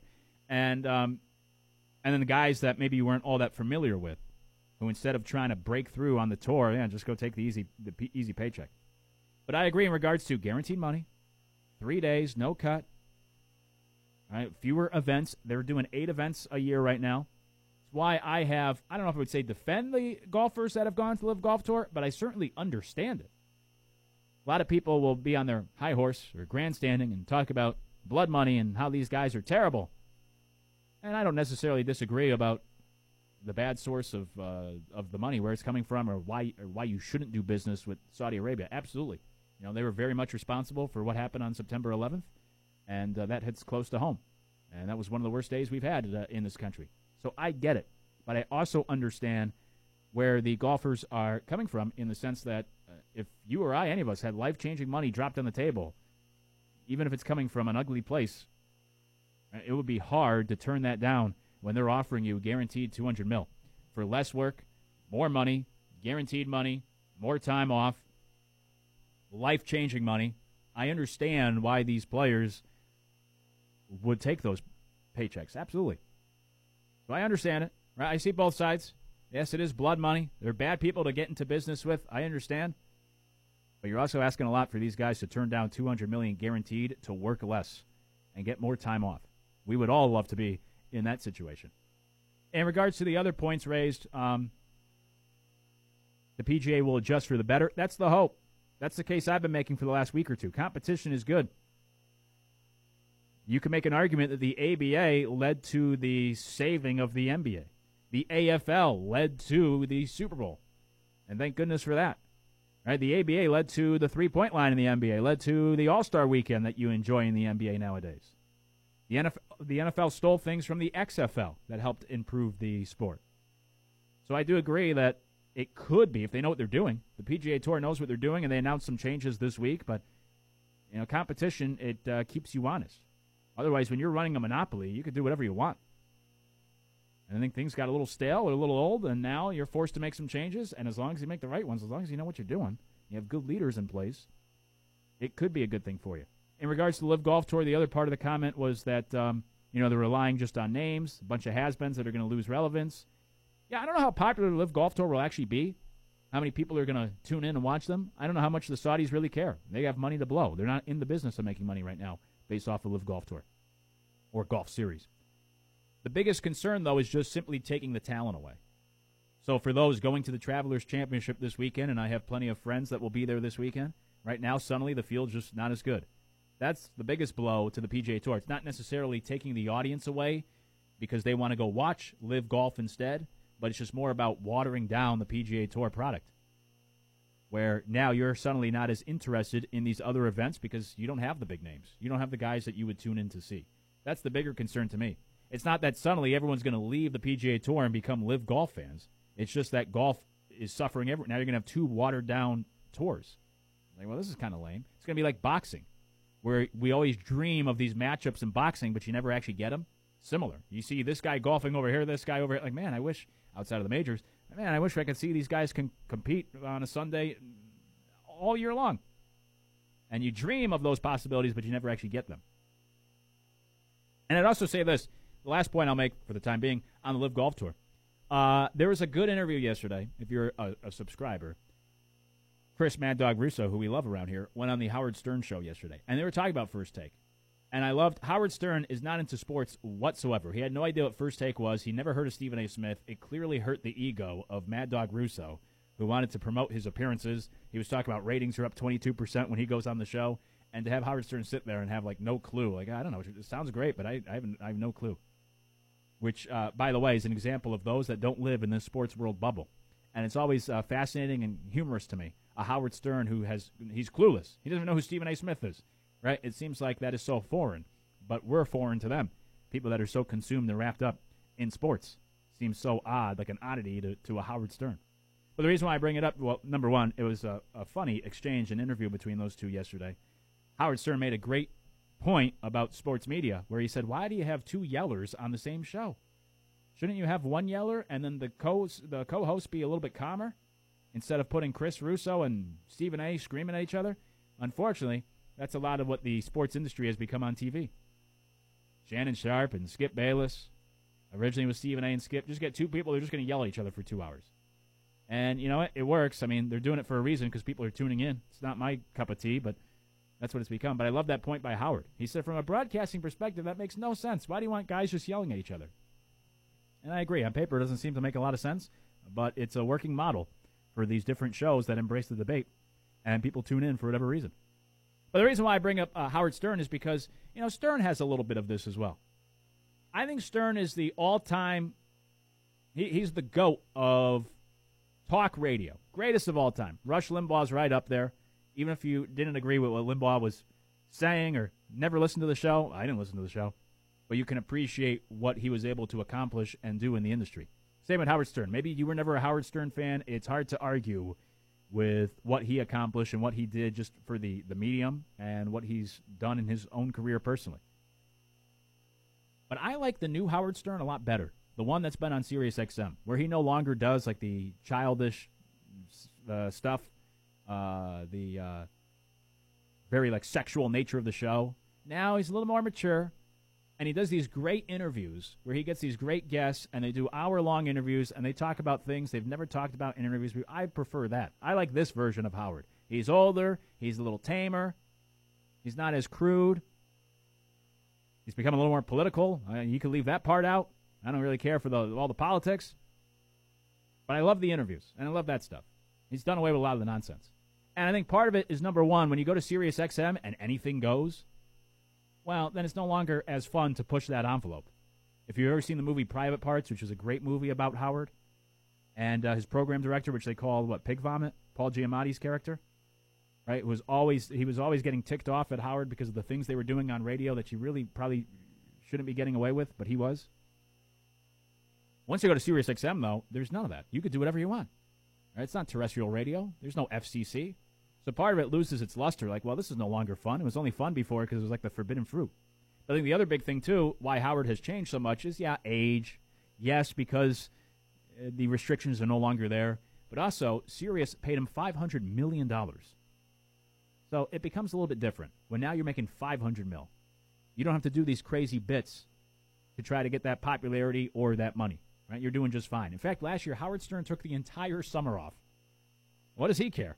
He's getting $500 million. He could do whatever he wants. And so I bring this up because it may not be the perfect comparison, but these golfers now going to the Live Golf Tour. Mickelson, you could finish in last place. Every event, you're still getting $200 million.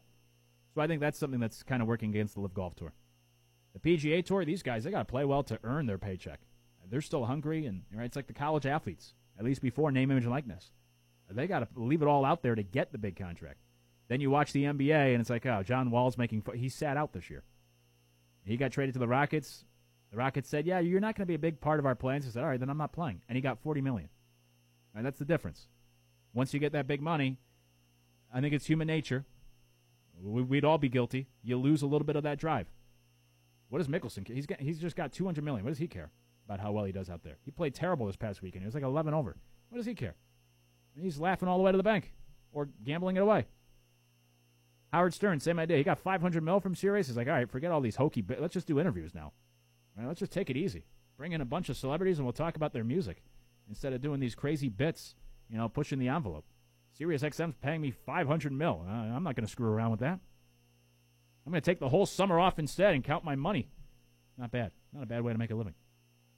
Anyways, you can always reach out to the show, charlestonsportsradio.com. Click on our show page. Leave a comment for the show. We'll get to Trent's Takes next hour because I've been blowing through all the breaks today. But before we hit another commercial break, let's get to this. I love Seinfeld, of course. I think Jerry Seinfeld's one of the all-time greats. We were talking about stand-ups earlier this week on the show. I think Jerry is a legend. He's on the Mount Rushmore of stand-up comedians. This comes from, Trent and I were talking off-air about an AI, right, artificial intelligence. This comes from an AI. They had an AI, a computer essentially, took all of Jerry's jokes and ran it through the model, and this computer spit out its own joke. So this is Jerry Seinfeld, but this is a joke written by the computer, and it's voiced by another AI that does whatever they call it, like that deep fake. They created Jerry Seinfeld's joke. So when you hear this, this is a computer that came up with a Seinfeld joke and then came up with Seinfeld's voice to then voice the joke. I added a little bit of a laugh track to make it sound a little more natural, but here's what a computer came up with when trying to write material for Jerry Seinfeld. Why does it seem like every time you're watching TV, there's a commercial for a new brand of cat food? And it's always some kind of crazy new flavor, like tuna and salmon surprise, or chicken and liver delight. I don't need a new flavor of cat food every other week. Just tell me what was so bad about the old ones. They were great. And why are they always trying to trick us with these new flavors? They'll be like, we know you like tuna, so we put some tuna in this can, but we also put some other stuff in there, too. I don't want to have to guess what's in my cat food. I just want it to be tuna. That's it. Just tuna. No surprises. And don't even get me started on those specialty cat foods. I saw one the other day that was for indoor cats. What the heck is that about? Are there different foods for different kinds of cats now? So I don't know about you, but I'm not going to start feeding my cat different foods depending on where exactly he is located. That's just ridiculous. Not bad. The material's not bad, and it's right. That's something that Seinfeld will come up with. Now, the delivery could be a little bit better, but it is, after all, a computer delivering the joke. Right? It's a little, the delivery's a little awkward. But now we're getting into an area here where computers are writing material for stand-up comics and able to just voice it. That wasn't actually Jerry Seinfeld. That's a computer pretending to be Seinfeld, and you really can't tell the difference. No, the American public should be concerned. I think we should state a national emergency because AI is getting too smart, Luke. Too smart for its own good. If they can, that sounded basically exactly like Jerry Seinfeld right there. So if they can do that, and we were talking off-air about the AI communication with the Google engineer, having, real emotions and things like that. This is getting a little fishy, Luke. Get a little fishy. Yeah. I'm not even going to have to do a Morrow Midday show anymore. We're going to get a computer. I'm going to put all the podcasts into that computer, and it's going to spit out my takes, what I would say about certain subjects. Ooh. And it probably nail it. They know the script. Throw an analogy here. Reference a obscure 90s movie. Talk about your family too much. There you go. You got the Morrow Midday show. The AI could figure it out pretty quick. But I saw that. I thought, oh, this actually is. Jerry's probably going to steal this bit now. A computer took all of his jokes and spit out, hey, I think this is something that Jerry would come up with. And I think the AI nailed it. Watch out. Soon we're going to be working for these. They're going to take over the world. They're going to be running the Morrow Midday Show. Coming up, we still got to get to Goodell in the NFL. It's the Morrow Midday Show right here on ESPN Radio. Spend lunch with Luke. Attention campers, lunch has been canceled today due to lack of hustle. Deal with it. On the Morrow Midday Show.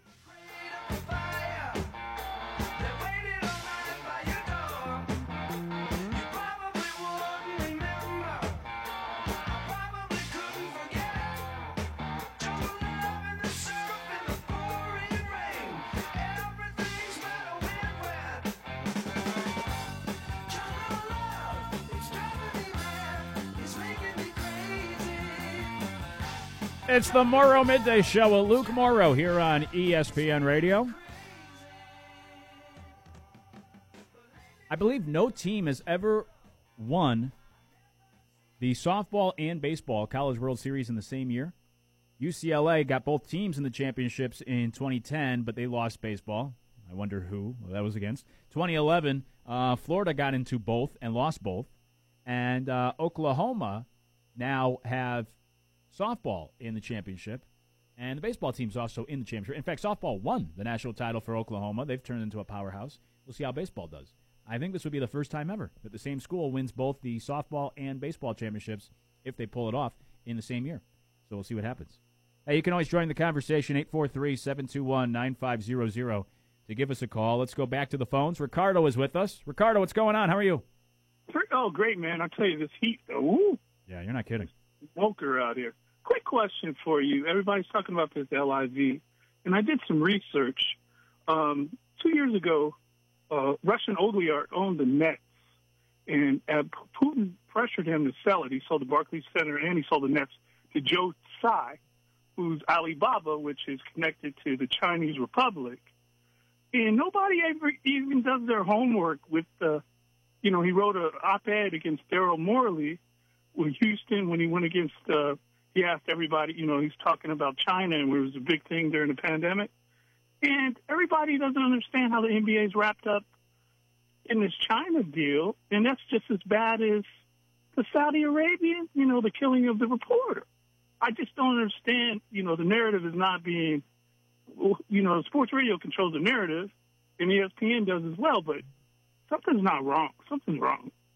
Yeah, I agree with you. I'm with you there. I think the big difference is that a lot of these media companies are more connected to the NBA than they are the golf world. So, unfortunately, everyone's really been silenced with this whole NBA thing. And when Daryl Morey did step up and say something, he got punished, and he had to apologize, and the NBA punished him. So I'm with you. For the same people that are very critical of the LIV Golf Tour and what's going on in golf, should be saying the same things about what the NBA has been doing all these years with China and LeBron James and all these other guys in the league as well. A lot of times people just kind of pick their battles, pick and choose what exactly they get upset with. Yeah, but they realize a Russian oligarch owned the Nets, and now a guy with China owns the WNBA team and an NBA team, and he has close ties with China. I don't know. The whole thing is just crazy. And they're worried about a golf, and these guys are bailing. I thought in America we have morals and values, and these golfers are bailing for a higher dollar to go across the street. It's pretty sad. It shows the morals and values of our country. You know? Yeah. Hey, money usually talks, right? It's capitalism. You go where if they're going to come in and offer more money, they're going to get these guys. But no, I get the point. I've seen a lot of people make this point that, for those being so tough on the golfers with the LIV Golf Tour, same idea that you have to say something about the NBA and their dealings with China. And I think Greg Norman was kind of trying to point out that hypocrisy, especially about the PGA Tour themselves, of their advertisers being Saudi-based companies or the money coming from a similar source. So, for sure. Even our own country, right? We're wrapped up in a lot of that stuff with Saudi Arabia. Obviously, the gas you put in your car, your iPhones, a lot of your clothes are made in China as well. So it's not so cut and dry with all this. And, which is why I see it from both sides. I don't know if I'm riding the fence on it, but when it comes to these golfers in the LIV Golf Tour, again, I wish it wasn't the case. Not only because how they treat their own people, Saudi Arabia, what they did to that journalist, but to me, I think the biggest issue is that the FBI found that, 11 of 17 people involved in the attacks on September 11th were from Saudi Arabia or connected with Saudi Arabia. I think that's the biggest issue to me. But again, in defense of the golfers, when somebody comes and offers you $200 million to work less, it would be hard for all of us to turn that money down, even when it's coming from a terrible person. So I guess I see both sides of it. It's not a great source of income or, great people to get into business with. But it's hard to turn down that money. When they come and they offer you $150 guaranteed, more money than you've made on the PGA Tour while you've been grinding, and you can work less now, and you don't have to worry about a cut, and it's only 3 days instead of 4 to go win, and you'll win extra money on top of the guaranteed money, it's hard to fault these guys. It reminds me of the Ricky Gervais joke from the Golden Globes that we played on the show a couple weeks ago, where he was giving actors a hard time. People in Hollywood who get up there and preach to us common folk about the things we should be doing and yada yada. The term we use now is woke. You would describe them as being very woke. And as Gervais says, right, if ISIS started a movie production company, you'd have your agent call them as well. That we can all say what we want, but once the money comes around, once you see like the price tag or the money they're being offered, we can forget our morals or our grandstanding or some of the things you may believe in or want to believe in or think you should believe in, because money is king. And a lot of these guys are chasing the money, but it's hard to blame them because most decisions are made based off of money, for better or worse. Coming up, we'll get back towards the NBA draft, plus this Roger Goodell nonsense. It's the More Midday Show on ESPN Radio.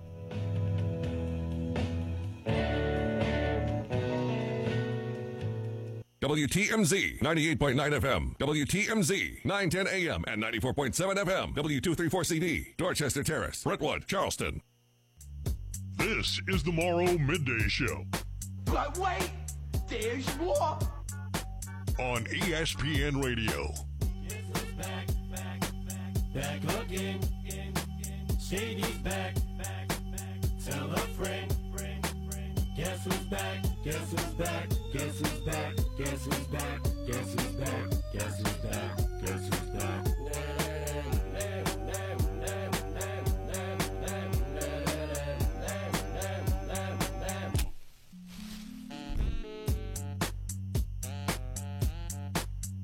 Final hour of the Morrow Midday Show with Luke Morrow here on ESPN Radio. Coming up, what is going on with Roger Goodell in this investigation with the NFL? We'll get to that. Plus, we'll circle back to the NBA draft tonight. We'll talk with a member of the Charleston Battery in about 15 minutes. And we got to get to Trent's Takes. I've been doing all sorts of talking this afternoon. So we're doing Trent's Takes here in the final hour today before we go. Hey, it's Donor Appreciation Week for CSL Plasma. Go over there, donate plasma. If you've never done it before, there's nothing to be worried of. It's a lot like giving blood. It's safe, it's easy, and it's very helpful for those who need it. You also get $100 the first time you donate plasma. You can earn up to $800 the first month. And because it's Donor Appreciation Week, you could also win some other things like bonus money. They're giving away grills at the end of the month, which is in about a week. They're giving away Fire Sticks, tablets, a TV at the end of the week tomorrow. All sorts of stuff. And if you mention that you heard about CSL Plasma on the radio, you'll get bonus cash. So still time. Today, tomorrow, head over there. It does the first time. If you've never given plasma before, the first time, it is going to take about 2 to 3 hours. It's a little bit of a process. They put you through a physical. They make sure you're good to donate plasma. You answer some questions. You do a little health check thing. And then the actual process takes about an hour maybe. So it is a little time-consuming, so don't think you can do it on your lunch break. But if you got some downtime today or tomorrow, it is Donor Appreciation Week. You get some cool things out of it, and they give you $100 cash. We were just talking about the importance of cash. Actually, they don't necessarily give you cash. Oftentimes it's on a debit card. But we were just talking about inflation and having money and trying to ask for discounts. There's a little extra money in your pocket as well for that summer vacation or to pay a bill or get ready for college or get your kids their books for college if they're heading off to school, whatever it may be. With inflation, right? You could use a couple extra bucks by donating plasma. Appreciate the kind words yesterday from Henry, a listener of the show, who said he appreciates the family stories. We always talk about experiences, and those are the experiences I've had, right? The experiences of my life with my family. So oftentimes I feel like, nobody really cares. Talk about my family all the time. I've been called a mama's boy before. That's fine. I view it as a compliment. I was lucky enough to grow up in a great family, love my family. But you always talk about your experiences, and a lot of those experiences that I had was, growing up with a family. So I appreciate Henry. At least somebody appreciates the family stories. Hey, today, 33 years ago today, the original Batman was released. This is my favorite of the Batmans. Wow. Love this movie. 1989, it was released. Batman was what it was called. I mean, you give me Jack Nicholson. I thought he was great as the Joker. Michael Keaton, I thought was a great Batman. Kim Basinger. Come on. People had her on the wall back in the day. And then Prince did the soundtrack. And Tim Burton was the director, right? Oh, what a all-star cast. Yeah, love the original Batman. The original Batman's unbelievable. There is, I mean, I have my allegiances to the other, movies, but I would say, yeah, it's probably the creme de la creme. Yeah, that was a big deal too. I mean, that was the start of it. Now every movie is about a superhero. Back then, that wasn't the case. You were a nerd if you like super. You don't want to tell people about all your comic book collections. And when they got Michael Keaton, that was also a big deal. Now this was before, of course, internet and Reddit and Twitter. But people were wondering, Michael Keaton, because up until that point, he was doing kind of like comedies. And they thought, can he play Batman? He was Mr. Mom. And they thought, Mr. Mom's going to come play Batman? Get out of here. But I thought Keaton knocked it out of the park. And Jack, of course, is just tremendous. And I know Heath Ledger did a tremendous job a few years ago. But Jack is the originator from the film. Bobby's going to come running over here and say, what about the TV series from 60 years ago? Nobody considers the TV. We're not talking about Adam West. We're talking Batman movies when we talk about Batman. Yeah, I mean, just look at the costume he was wearing back, 60 years ago. We can figure that one out. Come on. I will say, though, as a kid, I did like watching the old Batman, that old TV show like on Saturdays. But when we talk Batman, people say, what's your favorite Batman? No one's considering the TV show from all those years ago. Tell you what, Zoe Kravitz is kind of, up on my list as far as characters in the Batman, movies, if you will. She did an incredible job, as well as Paul Dano, and we're talking about the recent film, folks, right. with Robert Pattinson, who did the Batman. I do love Paul Dano. Still haven't seen that one. I haven't seen the last couple of Batmans, actually. Oh, come on. I've seen the original more often than I've seen the new ones. Love that Batman. So 33 years ago today it came out. That was a big deal when that movie came out. And, of course, it was in the summer, right? You get some big releases in the summer, at least back in the day. Now theaters aren't as big of a deal. But around the holidays and in the summer, you get some big flicks. Hey, yesterday, I heard during the commercial break, or actually when Ricardo called last hour, talking about how hot it is. I think it's supposed to cool off a little bit starting tomorrow. I mean, it's still going to be warm, but maybe not quite high 90s. I went to go play pickup basketball yesterday. It was the car said it was 103 on the way to the court. And we play outdoors, and there's not much shade, and it's on blacktop, which is even hotter. That's like the hardest thing I do, is play basketball at 100-degree weather outdoors. Larry David used to do a joke, I can't really tell it on air, but about the toughest thing he does in life, and it's about self-pleasure with a fever. You go look up the bit. For me, that's the toughest thing I do on a week-to-week basis, is playing basketball outdoors when it's so hot out. I don't know why these guys, it's not my game. I just come and play. I don't know why we can't wait till the sun goes down an hour later. But a lot of them are like veterans, so they have done much worse. So they're not really worried about playing basketball when it's hot out. And I'm over there in the corner, crying because it's so hot out. But let me tell you, I brought the A game yesterday. They were calling me Paolo Banchero, and the fans were going crazy for me. And we have the NBA draft tonight. Paolo Banchero's become the favorite in the betting markets to be the number one pick. The Orlando Magic have always nailed the number one pick. Whether it's Shaq, Penny, Dwight Howard, they're 3 for 3. They have the number one pick tonight. Woj believes they're still going with Jabari Smith, who has been the long thought of number one pick. Then you get to Oklahoma City at number 2. They have more picks than anybody, so they can take a gamble. And I think there's no bigger gamble at the top of the draft board than Chet Holmgren. So I think the Thunder go with him. They're a team that can take that swing. The Magic, not so much. You got to get it right if you're Orlando. The Thunder, even though they're picking at number 2, we got other first-round picks, right? That's what they would be saying. And they have done a good job under Sam Presti of drafting. Then the Rockets at number 3 should take Paolo Banchero. He's my favorite player in the draft. NBA teams don't see it the same way, evidently.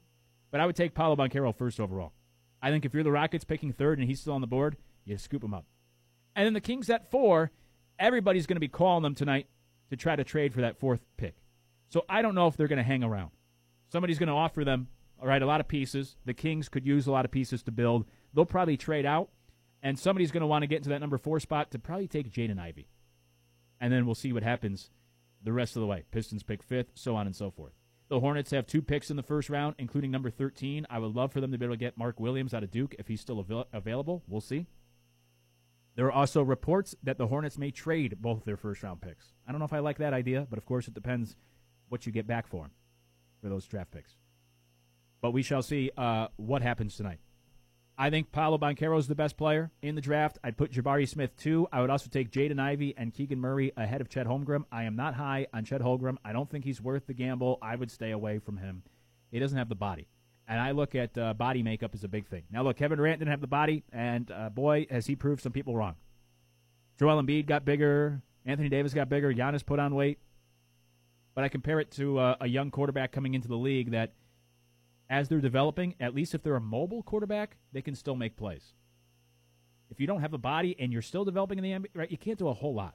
If you're still working on your jump shot and you don't have a lot of size either, it's like, what are you bringing to the table? At least a quarterback, well, you can scamper, make a play when you don't have something downfield or when you feel pressured or when you can't read the defense.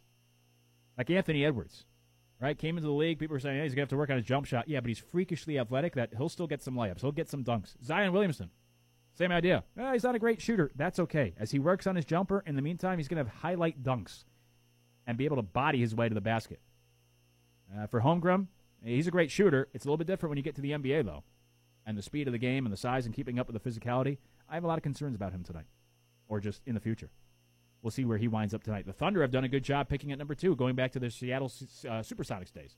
And they got Kevin Durant number 2. So those are the teams picking at the top of the draft tonight. You can catch my full breakdown of the draft. We started the day talking about the NBA draft. Find it on demand. Search ESPN Radio Charleston, however you listen to your podcast. But before we catch up with a member of the Charleston Battery, I do have to get to this today because I've been teasing it all afternoon. Roger Goodell and this investigation going on with the Supreme Court. It's supposed to be on the whole Washington football team and Daniel Snyder, which is that's an important matter. Instead, it's turned into questions about Barstool Sports and Deflategate and Jack Del Rio tweets and whatever else, everything else. All these stupid questions. Things got a little heated yesterday during Goodell, his questioning, the interrogation yesterday. Here's one of the clips from yesterday with this whole hearing going on with Goodell in the NFL. Thank you for your testimony and for coming today. I now recognize myself for 5 minutes. Madam Chair, I have a parliamentary inquiry. The gentleman is recognized. Madam Chair, the U.S. Supreme Court case, U.S. versus Watkins, makes clear that Congress's investigative power must be related to and in the furtherance of a legitimate task of Congress. Especially in light of the testimony by Mr. Goodell, how does continuing this hearing actually relate to a legitimate task of Congress in the face of record-high inflation, record-high gas prices, a completely unsecured border, a fentanyl crisis that is killing more people between the ages of 18 and 45 than any other cause in the United States, a baby formula crisis, a tampon crisis? Madam Chair, the commissioner has just detailed in his own testimony that the Washington Commanders, Redskins, whatever you choose to call them, have been held accountable. They've made necessary reforms to the organization. You got a chair here from Mr. Snyder who told the committee he was not going to be here. The gentleman will suspend. Madam Chair, what is the purpose of this? What is the purpose of this hearing? The gentleman will suspend. This is not about a stated parliamentary inquiry. That is the parliamentary inquiry, Madam Chair. What is the purpose of it? You can bang the gavel all you want, but I don't really care. What is the purpose of continuing this, Madam Chair? That is the parliamentary inquiry, and how does Congress's business actually be continued? How does Congress's business actually be continued by continuing this hearing? The gentleman can co-sponsor. Okay. All right. I now recognize my... That was Byron Donalds he's a Florida he's from Florida politician. Yeah, I agree with him. I think he makes a good point. And he listed a bunch of issues that are more important right now in the country than this. Now, look, what's going on with the Washington football team and what they're looking into is very important. But then don't use up the time to ask silly questions about Deflategate. Who cares? That happened years ago. That's been handled by the NFL. We've moved on. You're asking questions about Portnoy, the founder, whatever his title now is, CEO, whatever he is, of Barstool Sports. Who cares? This is what we're wasting time trying to figure out why Dave Portnoy can't go to football games. Who cares? There are more. How about you figure out gas prices and the inflation rate and all the other issues, the shortages we have in this country, instead of getting all these people together and bringing in Roger Goodell to ask him, hey, how come Dave Portnoy can't come to football games anymore? You want to know why things don't get done in this country? Because of this. Because they can't even stay on topic when it comes to investigating the Washington football team. That instead, they're spending time with these silly questions of Goodell, wasting everybody's time. Props to Byron Donalds, who's the only one there with some common sense, evidently, saying, what are we doing? Why are we wasting time asking this nonsense to the commissioner of the NFL? Here was one of the clips. This is Jim Jordan, who's from Ohio. This is I feel like Jim thought he had like a gotcha moment. I got Goodell now. This is just an utter waste of time.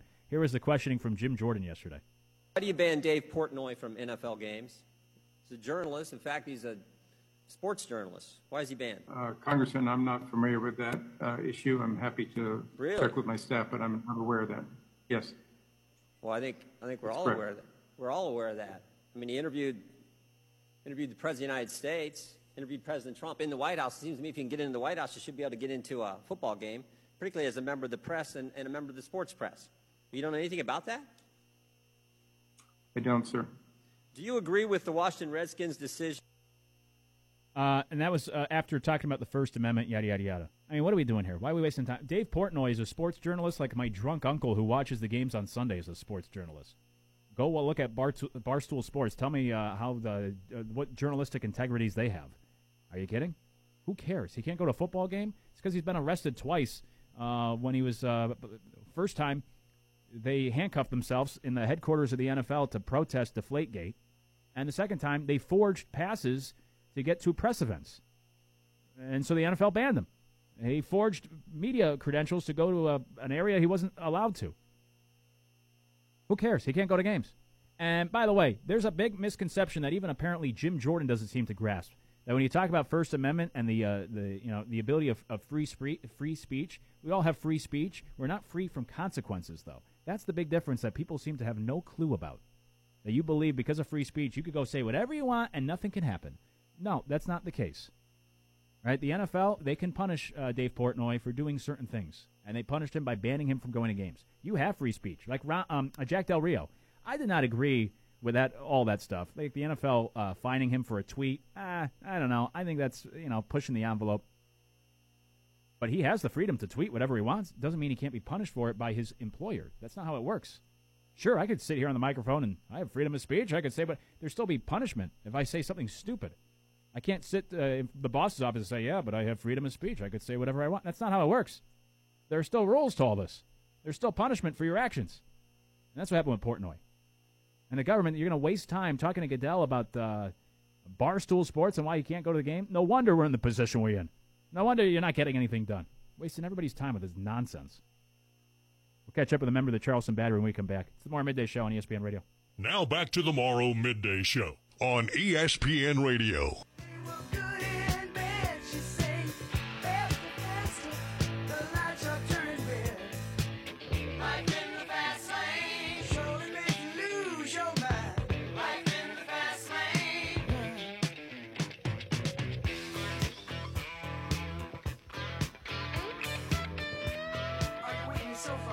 It's the Morrow Midday Show with Luke Morrow here on ESPN Radio.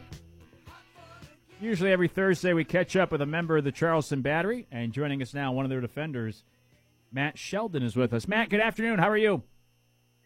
Good afternoon. I'm good. We just had training and some yoga, and I just took a quick nap, so I'm feeling pretty good. Oh, perfect. Well, appreciate the time. We'll squeeze in a few minutes with you here in between everything else you got to do to get ready. First off, how have things gone so far? First year for you at the Charleston Battery. How have your first few months in the Low Country been? I'm loving it. I absolutely love Charleston. I think it's one of my favorite cities I've ever lived in. I love the ocean, the rivers, and everything. And then the team has been great. I'm loving the coaching staff and all the guys, and just really happy here. You mentioned the coaching staff. You were the first, new player signed after Connor Casey became head coach of the Battery. So I'm sure that's a nice little feather in the cap. But also, what was it about that relationship or connection, or just about the Battery? What was it that ended up bringing you here to the Charleston Battery? It was a combination of a lot of things. I mean, first, the fan base and just the history behind the club was huge. I was definitely looking for a new journey, a new adventure after being in Tulsa for like 3 years. And Connor Casey came pretty aggressively after me in the offseason, and I kind of was like, yeah, this all sounds great. And I just was really excited to try something new, and it's kind of fulfilled all my expectations so far. And in that first game, you guys took on Tulsa, the team you played with. That was here at home at Patriots Point. Was it odd at all, going up against Tulsa in your first game at the Battery? Yeah, it's kind of funny how it was the very first game back, going up against all my old coaches and old teammates and everything. It's more just fun, more exciting. You kind of have a little bit extra motivation and just you really want to win and beat your old team. And we won. It was a good game, and definitely meant a lot that we were able to get 3 points from that. And now going back this weekend, it's the same type of thing. Yeah, I'll ask you about that in a moment. But in the first matchup, when you win that game, do you send off a little text afterwards to some of those coaches or players? You know, now that you have bragging rights, or at least until this weekend, when you beat FC Tulsa that first time, did you talk a little smack to the old team?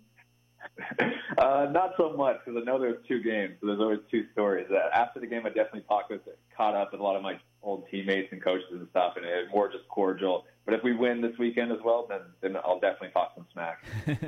What do you imagine it'll be like this weekend, right? That one at least was home for you guys, for the Batteries here in the Low Country. Now you go play there against them at Tulsa. What do you imagine it's going to be like this time around going to play them? Well, I checked the weather, and I think it's going to be like 103 degrees in Tulsa on Saturday, so it's going to be probably really hot and humid. It's going to be tough. They're a good team. They're a really good team. They're well managed. So it's going to be a really tough game. But if we stick to our tactics and do everything that we've been working on this week and last few weeks, I think we have a really good shot of winning.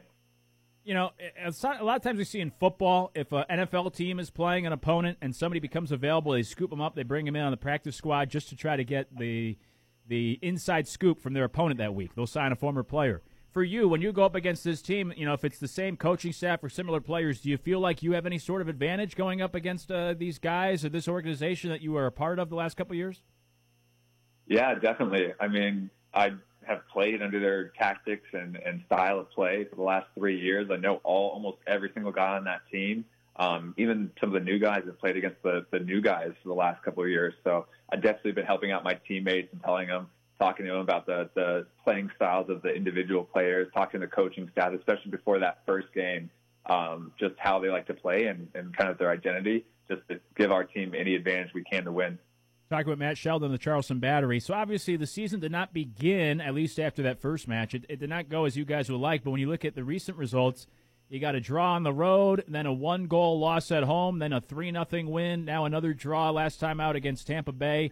Do you feel like you guys are turning the corner here midseason? Yeah, I definitely do. I think just overall, if you kind of watched our games and really looked at how we were playing, every game was getting better and better, figuring out problems. And now I think we're playing our best football that we've played in a long time. And I think even on the results, like we tied Tampa, which is an amazing team. We beat Pittsburgh Riverhounds, which is always top of the table. So some big results against some top-of-the-table teams. So hopefully this is like marking, like you said, turning the corner for the rest of the season. Now, when you bring in a new coach, you bring in a lot of pieces, there can be that adjustment period. It can take a little time to gel. Can you put your finger on what it's been for you guys this last couple of weeks that have led to some of the better results or seemingly have been part of the reason why you guys have been playing better lately? I don't know if there's just one thing, but I think it's kind of like what you said, just new coaches, new players all coming together. We also have a very young team, a lot of young guys. And I think it just took a little bit to get everybody on the same page, figuring it out, what we wanted to do defensively, offensively. And I think it's just like everything kind of finally coming together and clicking. It's hard to just put your finger on one thing, though. Now, I want to ask you, away from your soccer career, you're known around the globe for your YouTube channel, which people can find. Search Become Elite. You have a bunch of subscribers. You also have a corresponding Instagram, TikTok, podcast as well. So this is really interesting. Let me ask you about this. Let's go back to the origin story. What was the start of this when you realized you wanted to, put this content out there and have really built an audience? Yeah, it was 2015. I had dropped out of school and was trying to play professionally. I ended up just training with a professional team in Sacramento, which is right where my university was, and just trained with them in the morning. And then in the afternoons, I had nothing because I didn't have any school. I didn't have any other job. And I kind of just was a little stir crazy because I wasn't playing in the game. So I was really just training, and that was it. So I wanted to do something. I wanted to do some coaching. I started doing some one-on-one coaching and some little individual training sessions with some kids. But I thought, I can reach more people if I post what I'm saying and my drills and everything online. And then that sparked everything. Yeah, so that's it's hard to build an audience like that. Was it just organic, or was there some sort of push you got, or a specific video that went viral? Like, how was it that maybe it's just been over time. How was it that you first really took off to build the big audience you have with these videos and social media? It honestly was just very organic over a long period of time. It just started off getting about like 5 new viewers, new subscribers, new followers a month. And then all of a sudden it turned into 10 new followers a month, 20, 50, 100. And then all of a sudden I was getting 5,000 new people a month. But I think it really, the growth started to accelerate a little bit more when I went over to Germany. I was just vlogging the behind-the-scenes life of a pro, and people really liked that. I don't think there was much of that on YouTube or anywhere. And, I think people just were really hooked into that and kind of hooked into my story, and I think that really helped all of my social media kind of pop off a little bit. So with that said, if that was the big takeoff, was there a certain video or post? Like, do you have a memory of that time when you looked down at your phone or you got the notifications and saw, like, wow, this is really taking off? Do you remember a moment where you saw, like, wow, this is really becoming something? Yeah, it's kind of funny to think about it now, but I remember posting one little vlog about my life, and I got like 1,000 views in the first day or two. And I was just completely baffled that 1,000 people had watched my training and my workout and what I eat. And I'm like, wow, there's 1,000 people that are interested in what I'm doing on a day-to-day basis. And I thought that was so crazy. And now flash forward to today, and I think some of my videos have like 1 million, 2 million views and stuff. But yeah, I think it's just that number, 1,000, for whatever reason it was, kind of hit me hard. Yeah, that's a big number, especially when you're starting out. You get to that 1,000, that's a big benchmark. How much time has to go into something like this? You know, there's a lot of people that are listening that probably would love, this is the way of the world now, you know, where people put out this content on social media or YouTube, and you can really build a brand. How much time do you have to spend on putting together these videos, or just devoting to this type of output on social media and YouTube? How much goes into it? It's an insane amount, honestly. Like, I'll film all day long if I'm doing a vlog, or even if I'm just doing a shorter video, I'll film for about an hour, 2 hours. And then I probably put in 8-9 hours of editing for every single YouTube video I put out. And then I put out a video. I try to put out 1 or 2 videos a week. So it's a ton of video editing, and then not only all the Instagram stuff and the TikTok stuff and the podcast and everything as well. So it adds up to a lot. But I've always kind of like balanced it out with my career as a pro, and just told myself, look, professional football player, like, that's my job. That's what I'm going to do. That's what I need to focus on. If I ever feel like I'm getting overwhelmed, I'm just going to focus on that. And then in my extra free time, that's when I'll edit videos and do everything for Become Elite. Talking about Matt Sheldon, did you have that in your background, or you just got into through all of this over the years, like video editing? Growing up, were you into editing videos and everything, or this just became a thing in the last 7-8 years? I made like a video or two for some high school things, like some high school projects. I made like my own highlight videos in high school and in college, so I knew how to edit videos. But if you look at my very first YouTube videos, it's the most cut and dry, simple editing ever. And now flash forward to today, now I got the drone, doing extra stuff, effects, intros, all this kind of stuff. So it's definitely just been a full dive in headfirst in the pool and learn as you go type process. Yeah, it's pretty cool. He's Matt Sheldon. Check out Become Elite on YouTube and the Instagram, TikTok accounts as well. Are you into the TikTok? I'm not big into social media myself. I know TikTok's wildly popular. People have mixed reviews. You big into the TikTok videos? I love it. I'm not over there dancing and doing stuff, like a lot of the younger generation is and everything. But I just kind of post exactly what I post on Instagram, my drills and all that kind of stuff on TikTok, and just make the videos a little bit shorter, and they seem to do pretty well. Yeah, so that's cool. Cool resources for those out there as well to go check out these videos and learn from Matt along the way. Hey, getting back to the actual soccer, you played in Germany, you played in New Zealand. What was it like playing soccer in other countries like that? Amazing experience, just everything. Just to be pushed outside your comfort zone, experience a new culture, have that culture shock, and then to also be paid to play soccer like that is just amazing. I mean, I always had a dream to go over to Europe, especially and play over there, just because that was like, so ingrained in the culture and everything. So Germany was particularly pretty cool. You're from, Washington originally. What was it about soccer growing up? Was it a family sport? Did your father play? What was it that drove you to soccer specifically?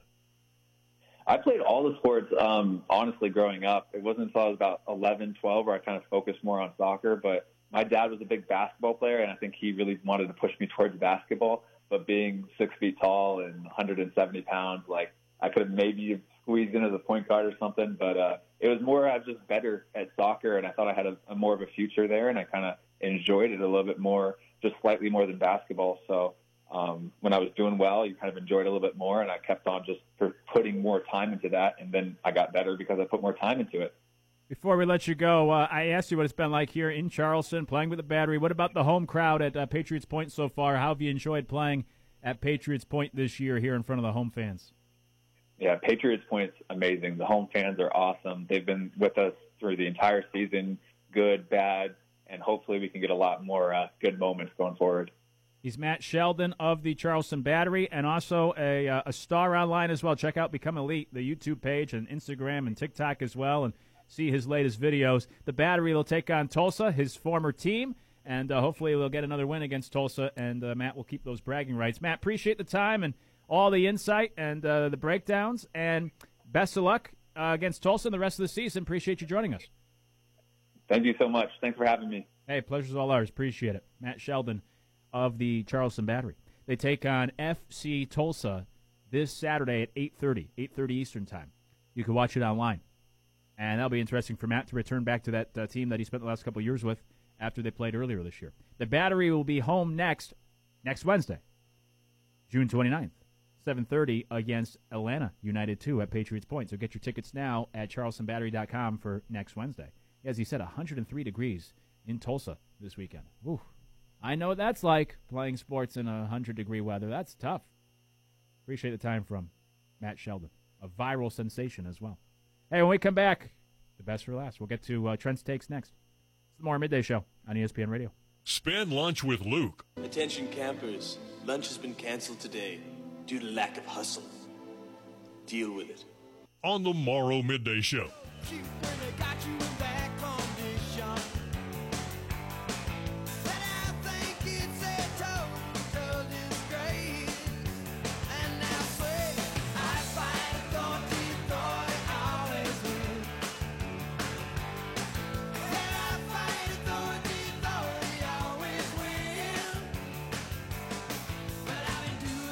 It's the Morrow Midday Show at Luke Morrow here on ESPN Radio. The Atlanta Braves lead the Giants 7-4, bottom of the sixth right now. The Braves have the bases loaded with one out. We'll probably do power rankings tomorrow in Major League Baseball because we haven't, I don't know if we've done that since the season started. Oh, you know what? We did. I gave you the 10 best teams in baseball when we started to turn our attention to baseball when, the NBA was winding down a few weeks back. We'll have to update now that the Braves are playing well. The Red Sox, the Guardians are playing much better now. So we'll probably do that on the show tomorrow. I think baseball is probably the best sport to have a really good team, right? Like, it's got to be so fun. I was watching the Braves with their walk-off yesterday in the celebrations. When you're playing good baseball, I imagine that's the best of any of the sports because it's just so long. Baseball is so long. Like, when you're the Yankees and you are on pace to win 120 games, it's just night in and night out of winning. They came back yesterday down 4-1 and won. It's just every night you just keep winning. Basketball's a long season. You know, when the Warriors won 73 games, I'm sure that was a blast. They won almost every game. You never lose. Football, when the Patriots went 16-0, of course, that's a lot of fun. But, it's one game a week. Baseball, it's like, all right, we just won another 7 in a row. We haven't lost in over a week. It's just night in and night out. You keep watching your team win, celebrate, have fun. Like the Braves right now are 17-3 this month, right? It's just a bunch of celebrations all month long. That's probably pretty enjoyable. So the Braves right now lead 7-4. Which is not great news for the newest Giants fan out there. But we'll find out what's on his mind nonetheless. It's time for Trent's Takes. What's on the mind of the Morrow Midday Show producer? Draft Luke Morrow. That's right. It's time for Trent's Takes. The radio cowboy will be coming, and he's coming soon, folks. Luke, to address that real quick about the Giants being down, I will say that the Atlanta Braves were up 7-0 at one point in this ball game, and there still is some time left. So is that the Braves just not being able to close out games? Are they truly a championship team, or are they just a little bit scared that the Giants are potentially going to make a big comeback in this midday game? Not too worried about it once again, Luke, because the Giants are in a great position. They got a nice nucleus around Strada and Jock Peterson. You name it, we got it. As far as talent goes, the Braves, bug on the windshield right now when it comes to the Major League Baseball season. For the San Francisco Giants, I'm not too worried. they were up 7-0, and we're coming back. So I'm not too worried right now, Luke Morrow. All right. They are at the Braves. They have left the door open, so look out. Here come the Giants. Yeah, I get all the Braves hype, you know what I'm saying? Obviously, World Series champs, things of that nature, but never doubt the heart of a champion, that being the San Francisco Giants. Now, Luke Morrow, we were talking about young quarterbacks have kind of thrown it out there a little bit here and there. I wanted to get your opinion. Would you rather take right now, as far as to start an NFL franchise, talking about year 2 quarterbacks here, would you rather have Zach Wilson or Trey Lance to start a franchise with as a quarterback? Personally, I would say I would rather have Trey Lance because I see more upside, even though I was kind of dogging them. I see more upside in Trey Lance as far as not only his throwing ability, but his running ability as well in an offense compared to Zach Wilson. What is your take, Luke Morrow? I would say Zach Wilson. Okay. I just think Trey Lance is a bigger project than Zach Wilson. And at least I've seen Zach play for a long period of time in the NFL. It wasn't great last year, but I think Trey Lance is still just such a big question. Plus, he didn't play that final COVID year in college. He played one game, FCS quarterback. I just think there's too many questions still around Trey Lance. At least I've seen some of Zach Wilson. He wasn't great, but he did play a little better at the end of the year. We'll see what he does this year.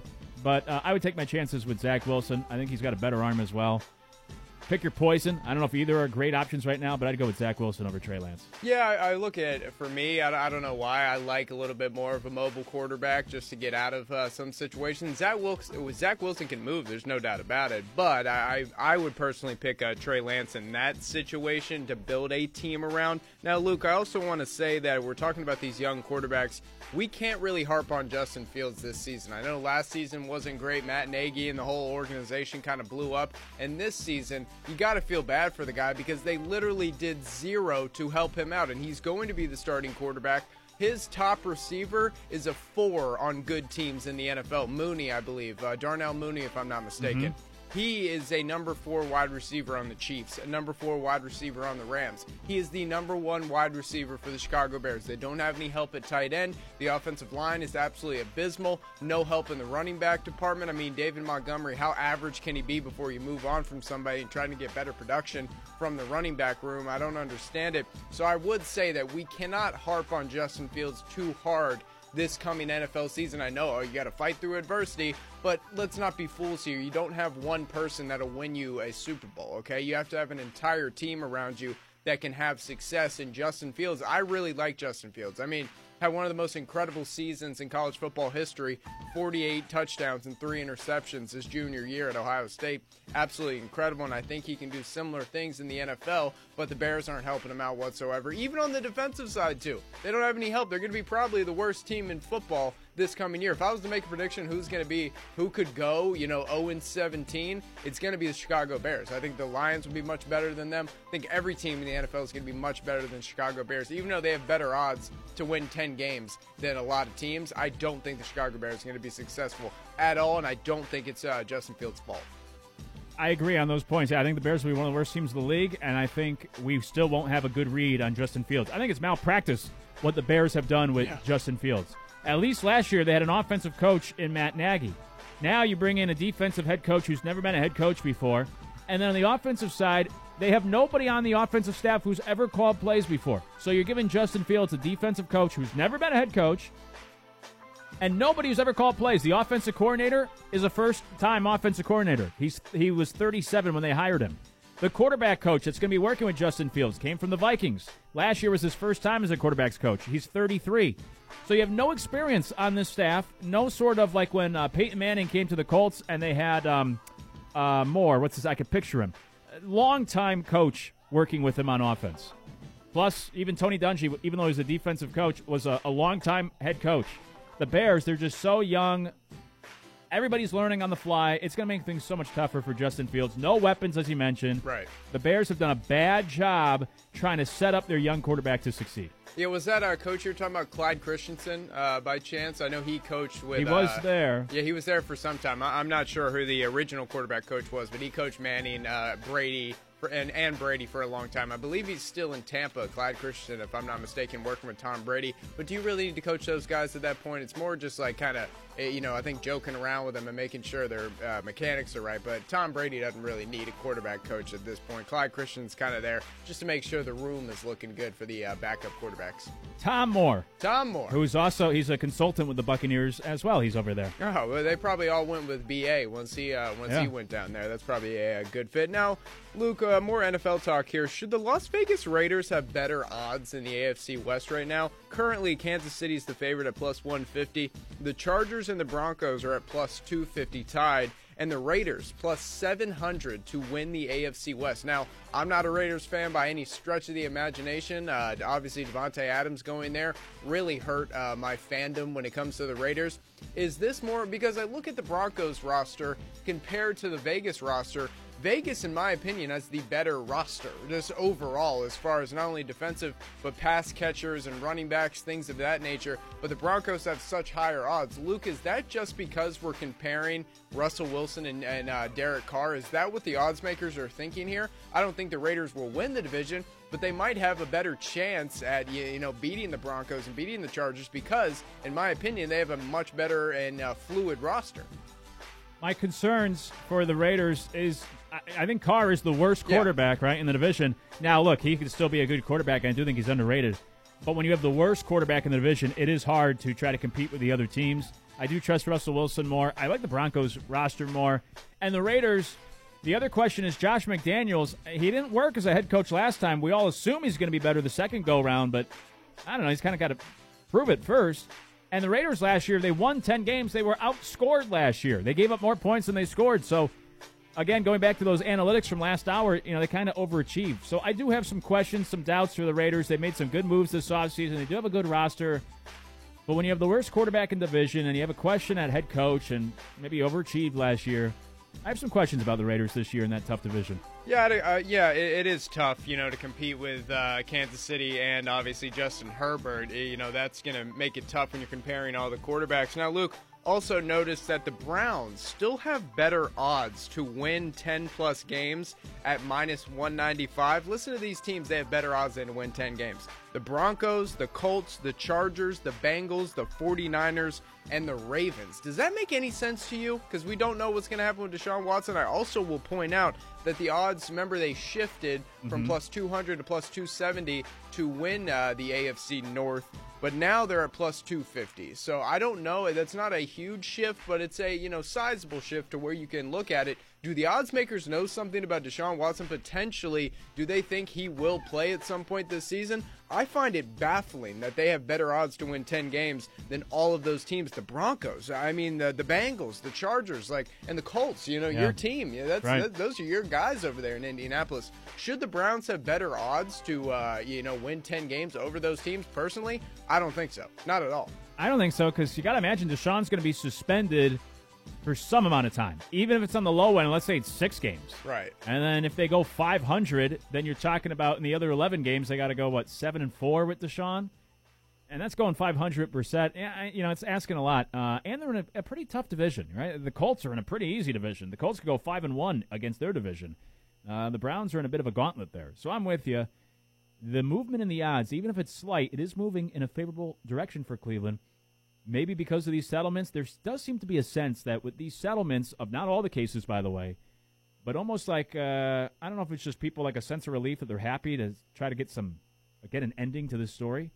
But I almost feel like the settling of 20 lawsuits is working in Deshaun's favor where people believe, right, now the punishment may not be as severe as people were thinking even just a week ago. Right, and I saw from Josina Anderson today that the NFL and the NFLPA are currently arguing over because there's one person that's in the legal department for the NFL that makes the ultimate decision, the recommendation to Roger Goodell. And apparently Goodell and the NFLPA are telling her something, and she's saying, no, this is what it's going to be. So that's going to be interesting to follow to see how long the punishment actually is, because Goodell cannot mess this up. That's it. If it's 4 games, it's going to be bad. If it's 6 games, it's going to be bad. If it's a year, it probably still will be bad, but not as bad as Goodell thinks it's going to be. Yeah, worst case scenario for the NFL, they give him whatever punishment, let's just say 6 games.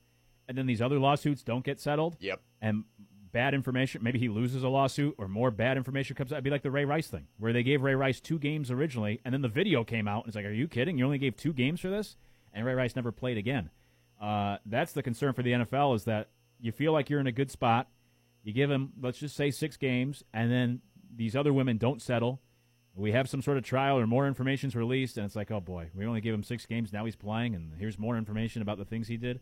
So it is a tough spot for the NFL, which is why maybe you just give a full year and buy yourself more time, that you do not have to worry about this for at least another year until he potentially comes back a year from now. And look, I know that what Calvin Ridley did as far as, gambling while he was out for the season on games wasn't great, but you gave him a year's suspension for, putting less than $1,000 on a couple football games, even though he's in the NFL. And you got a guy who's got, I know 20 of them have been settled, but there's still 4 civil cases out there. And all of the information that we've heard, you would think that it would at least be a year if we're comparing suspensions to other guys like Calvin Ridley. Yeah, and look, I get unions. I've never been part of a union, but I'm all for unions. I'm not anti-union per se. They call me Jimmy Hoffa around here. But that's the union. They said they're going to go to war over this. It's kind of a tough.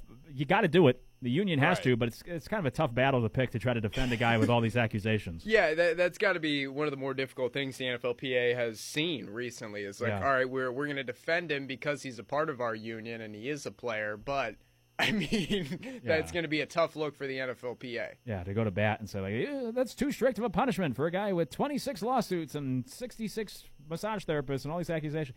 But that's the whole point of it. That's what they got to do. So we'll see how all this plays out. Maybe we'll get some sort of clarity in the next week and a half. We'll wrap up your Thursday when we come back. It's the Tomorrow Midday Show on ESPN Radio. Spend lunch with Luke. Attention campers, lunch has been canceled today due to lack of hustle. Deal with it. On the Morrow Midday Show.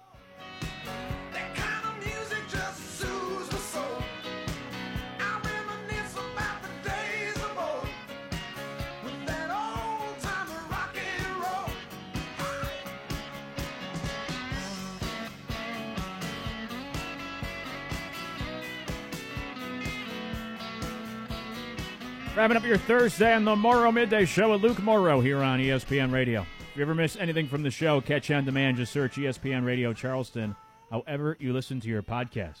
And the podcasts are available online at charlestonsportsradio.com. Just click on our show page, and the podcasts are available there. Plus, you can always take the Morrow Midday Show with you wherever you go by streaming us online at charlestonsportsradio.com. Or through TuneIn Radio, your smart speaker, or our free app. Search ESPN Charleston in the App Store. And through the app, you can listen to the show live or on demand from anywhere in the world. Stream us there. Appreciate listeners checking in from at least 7 different states and multiple countries on this Thursday. Hey, the NBA draft is tonight. Of course, we'll have any takeaways and reactions to it on the show tomorrow. I assume Jabari Smith goes 1 to the Magic. They like length, and I think they go Jabari. I would guess Chet Holmgren goes 2 to the Thunder. They have a bunch of picks, so they can be the team that takes a big swing. And then Paolo Banchero probably goes 3 to the Rockets. And I would also guess that the Kings will trade out of 4. And they'll make the best deal for them. They'll have plenty of offers. Somebody's going to move up. And Jaden Ivey will probably go 4th overall. But we'll see what happens tonight. We'll break it down tomorrow. We won't know for maybe a couple of years. But I do think Paolo Banchero is the best player in this draft. I do like Jabari Smith. And I'm not very big on Chet Holmgren's NBA future. But we'll see maybe a few years from now. Whatever happens with the draft tonight, we'll break it down tomorrow. In the meantime, life is a series of hellos and goodbyes. For now, we say goodbye. We'll say hello again tomorrow at noon. It's the Morrow Midday Show on ESPN Radio.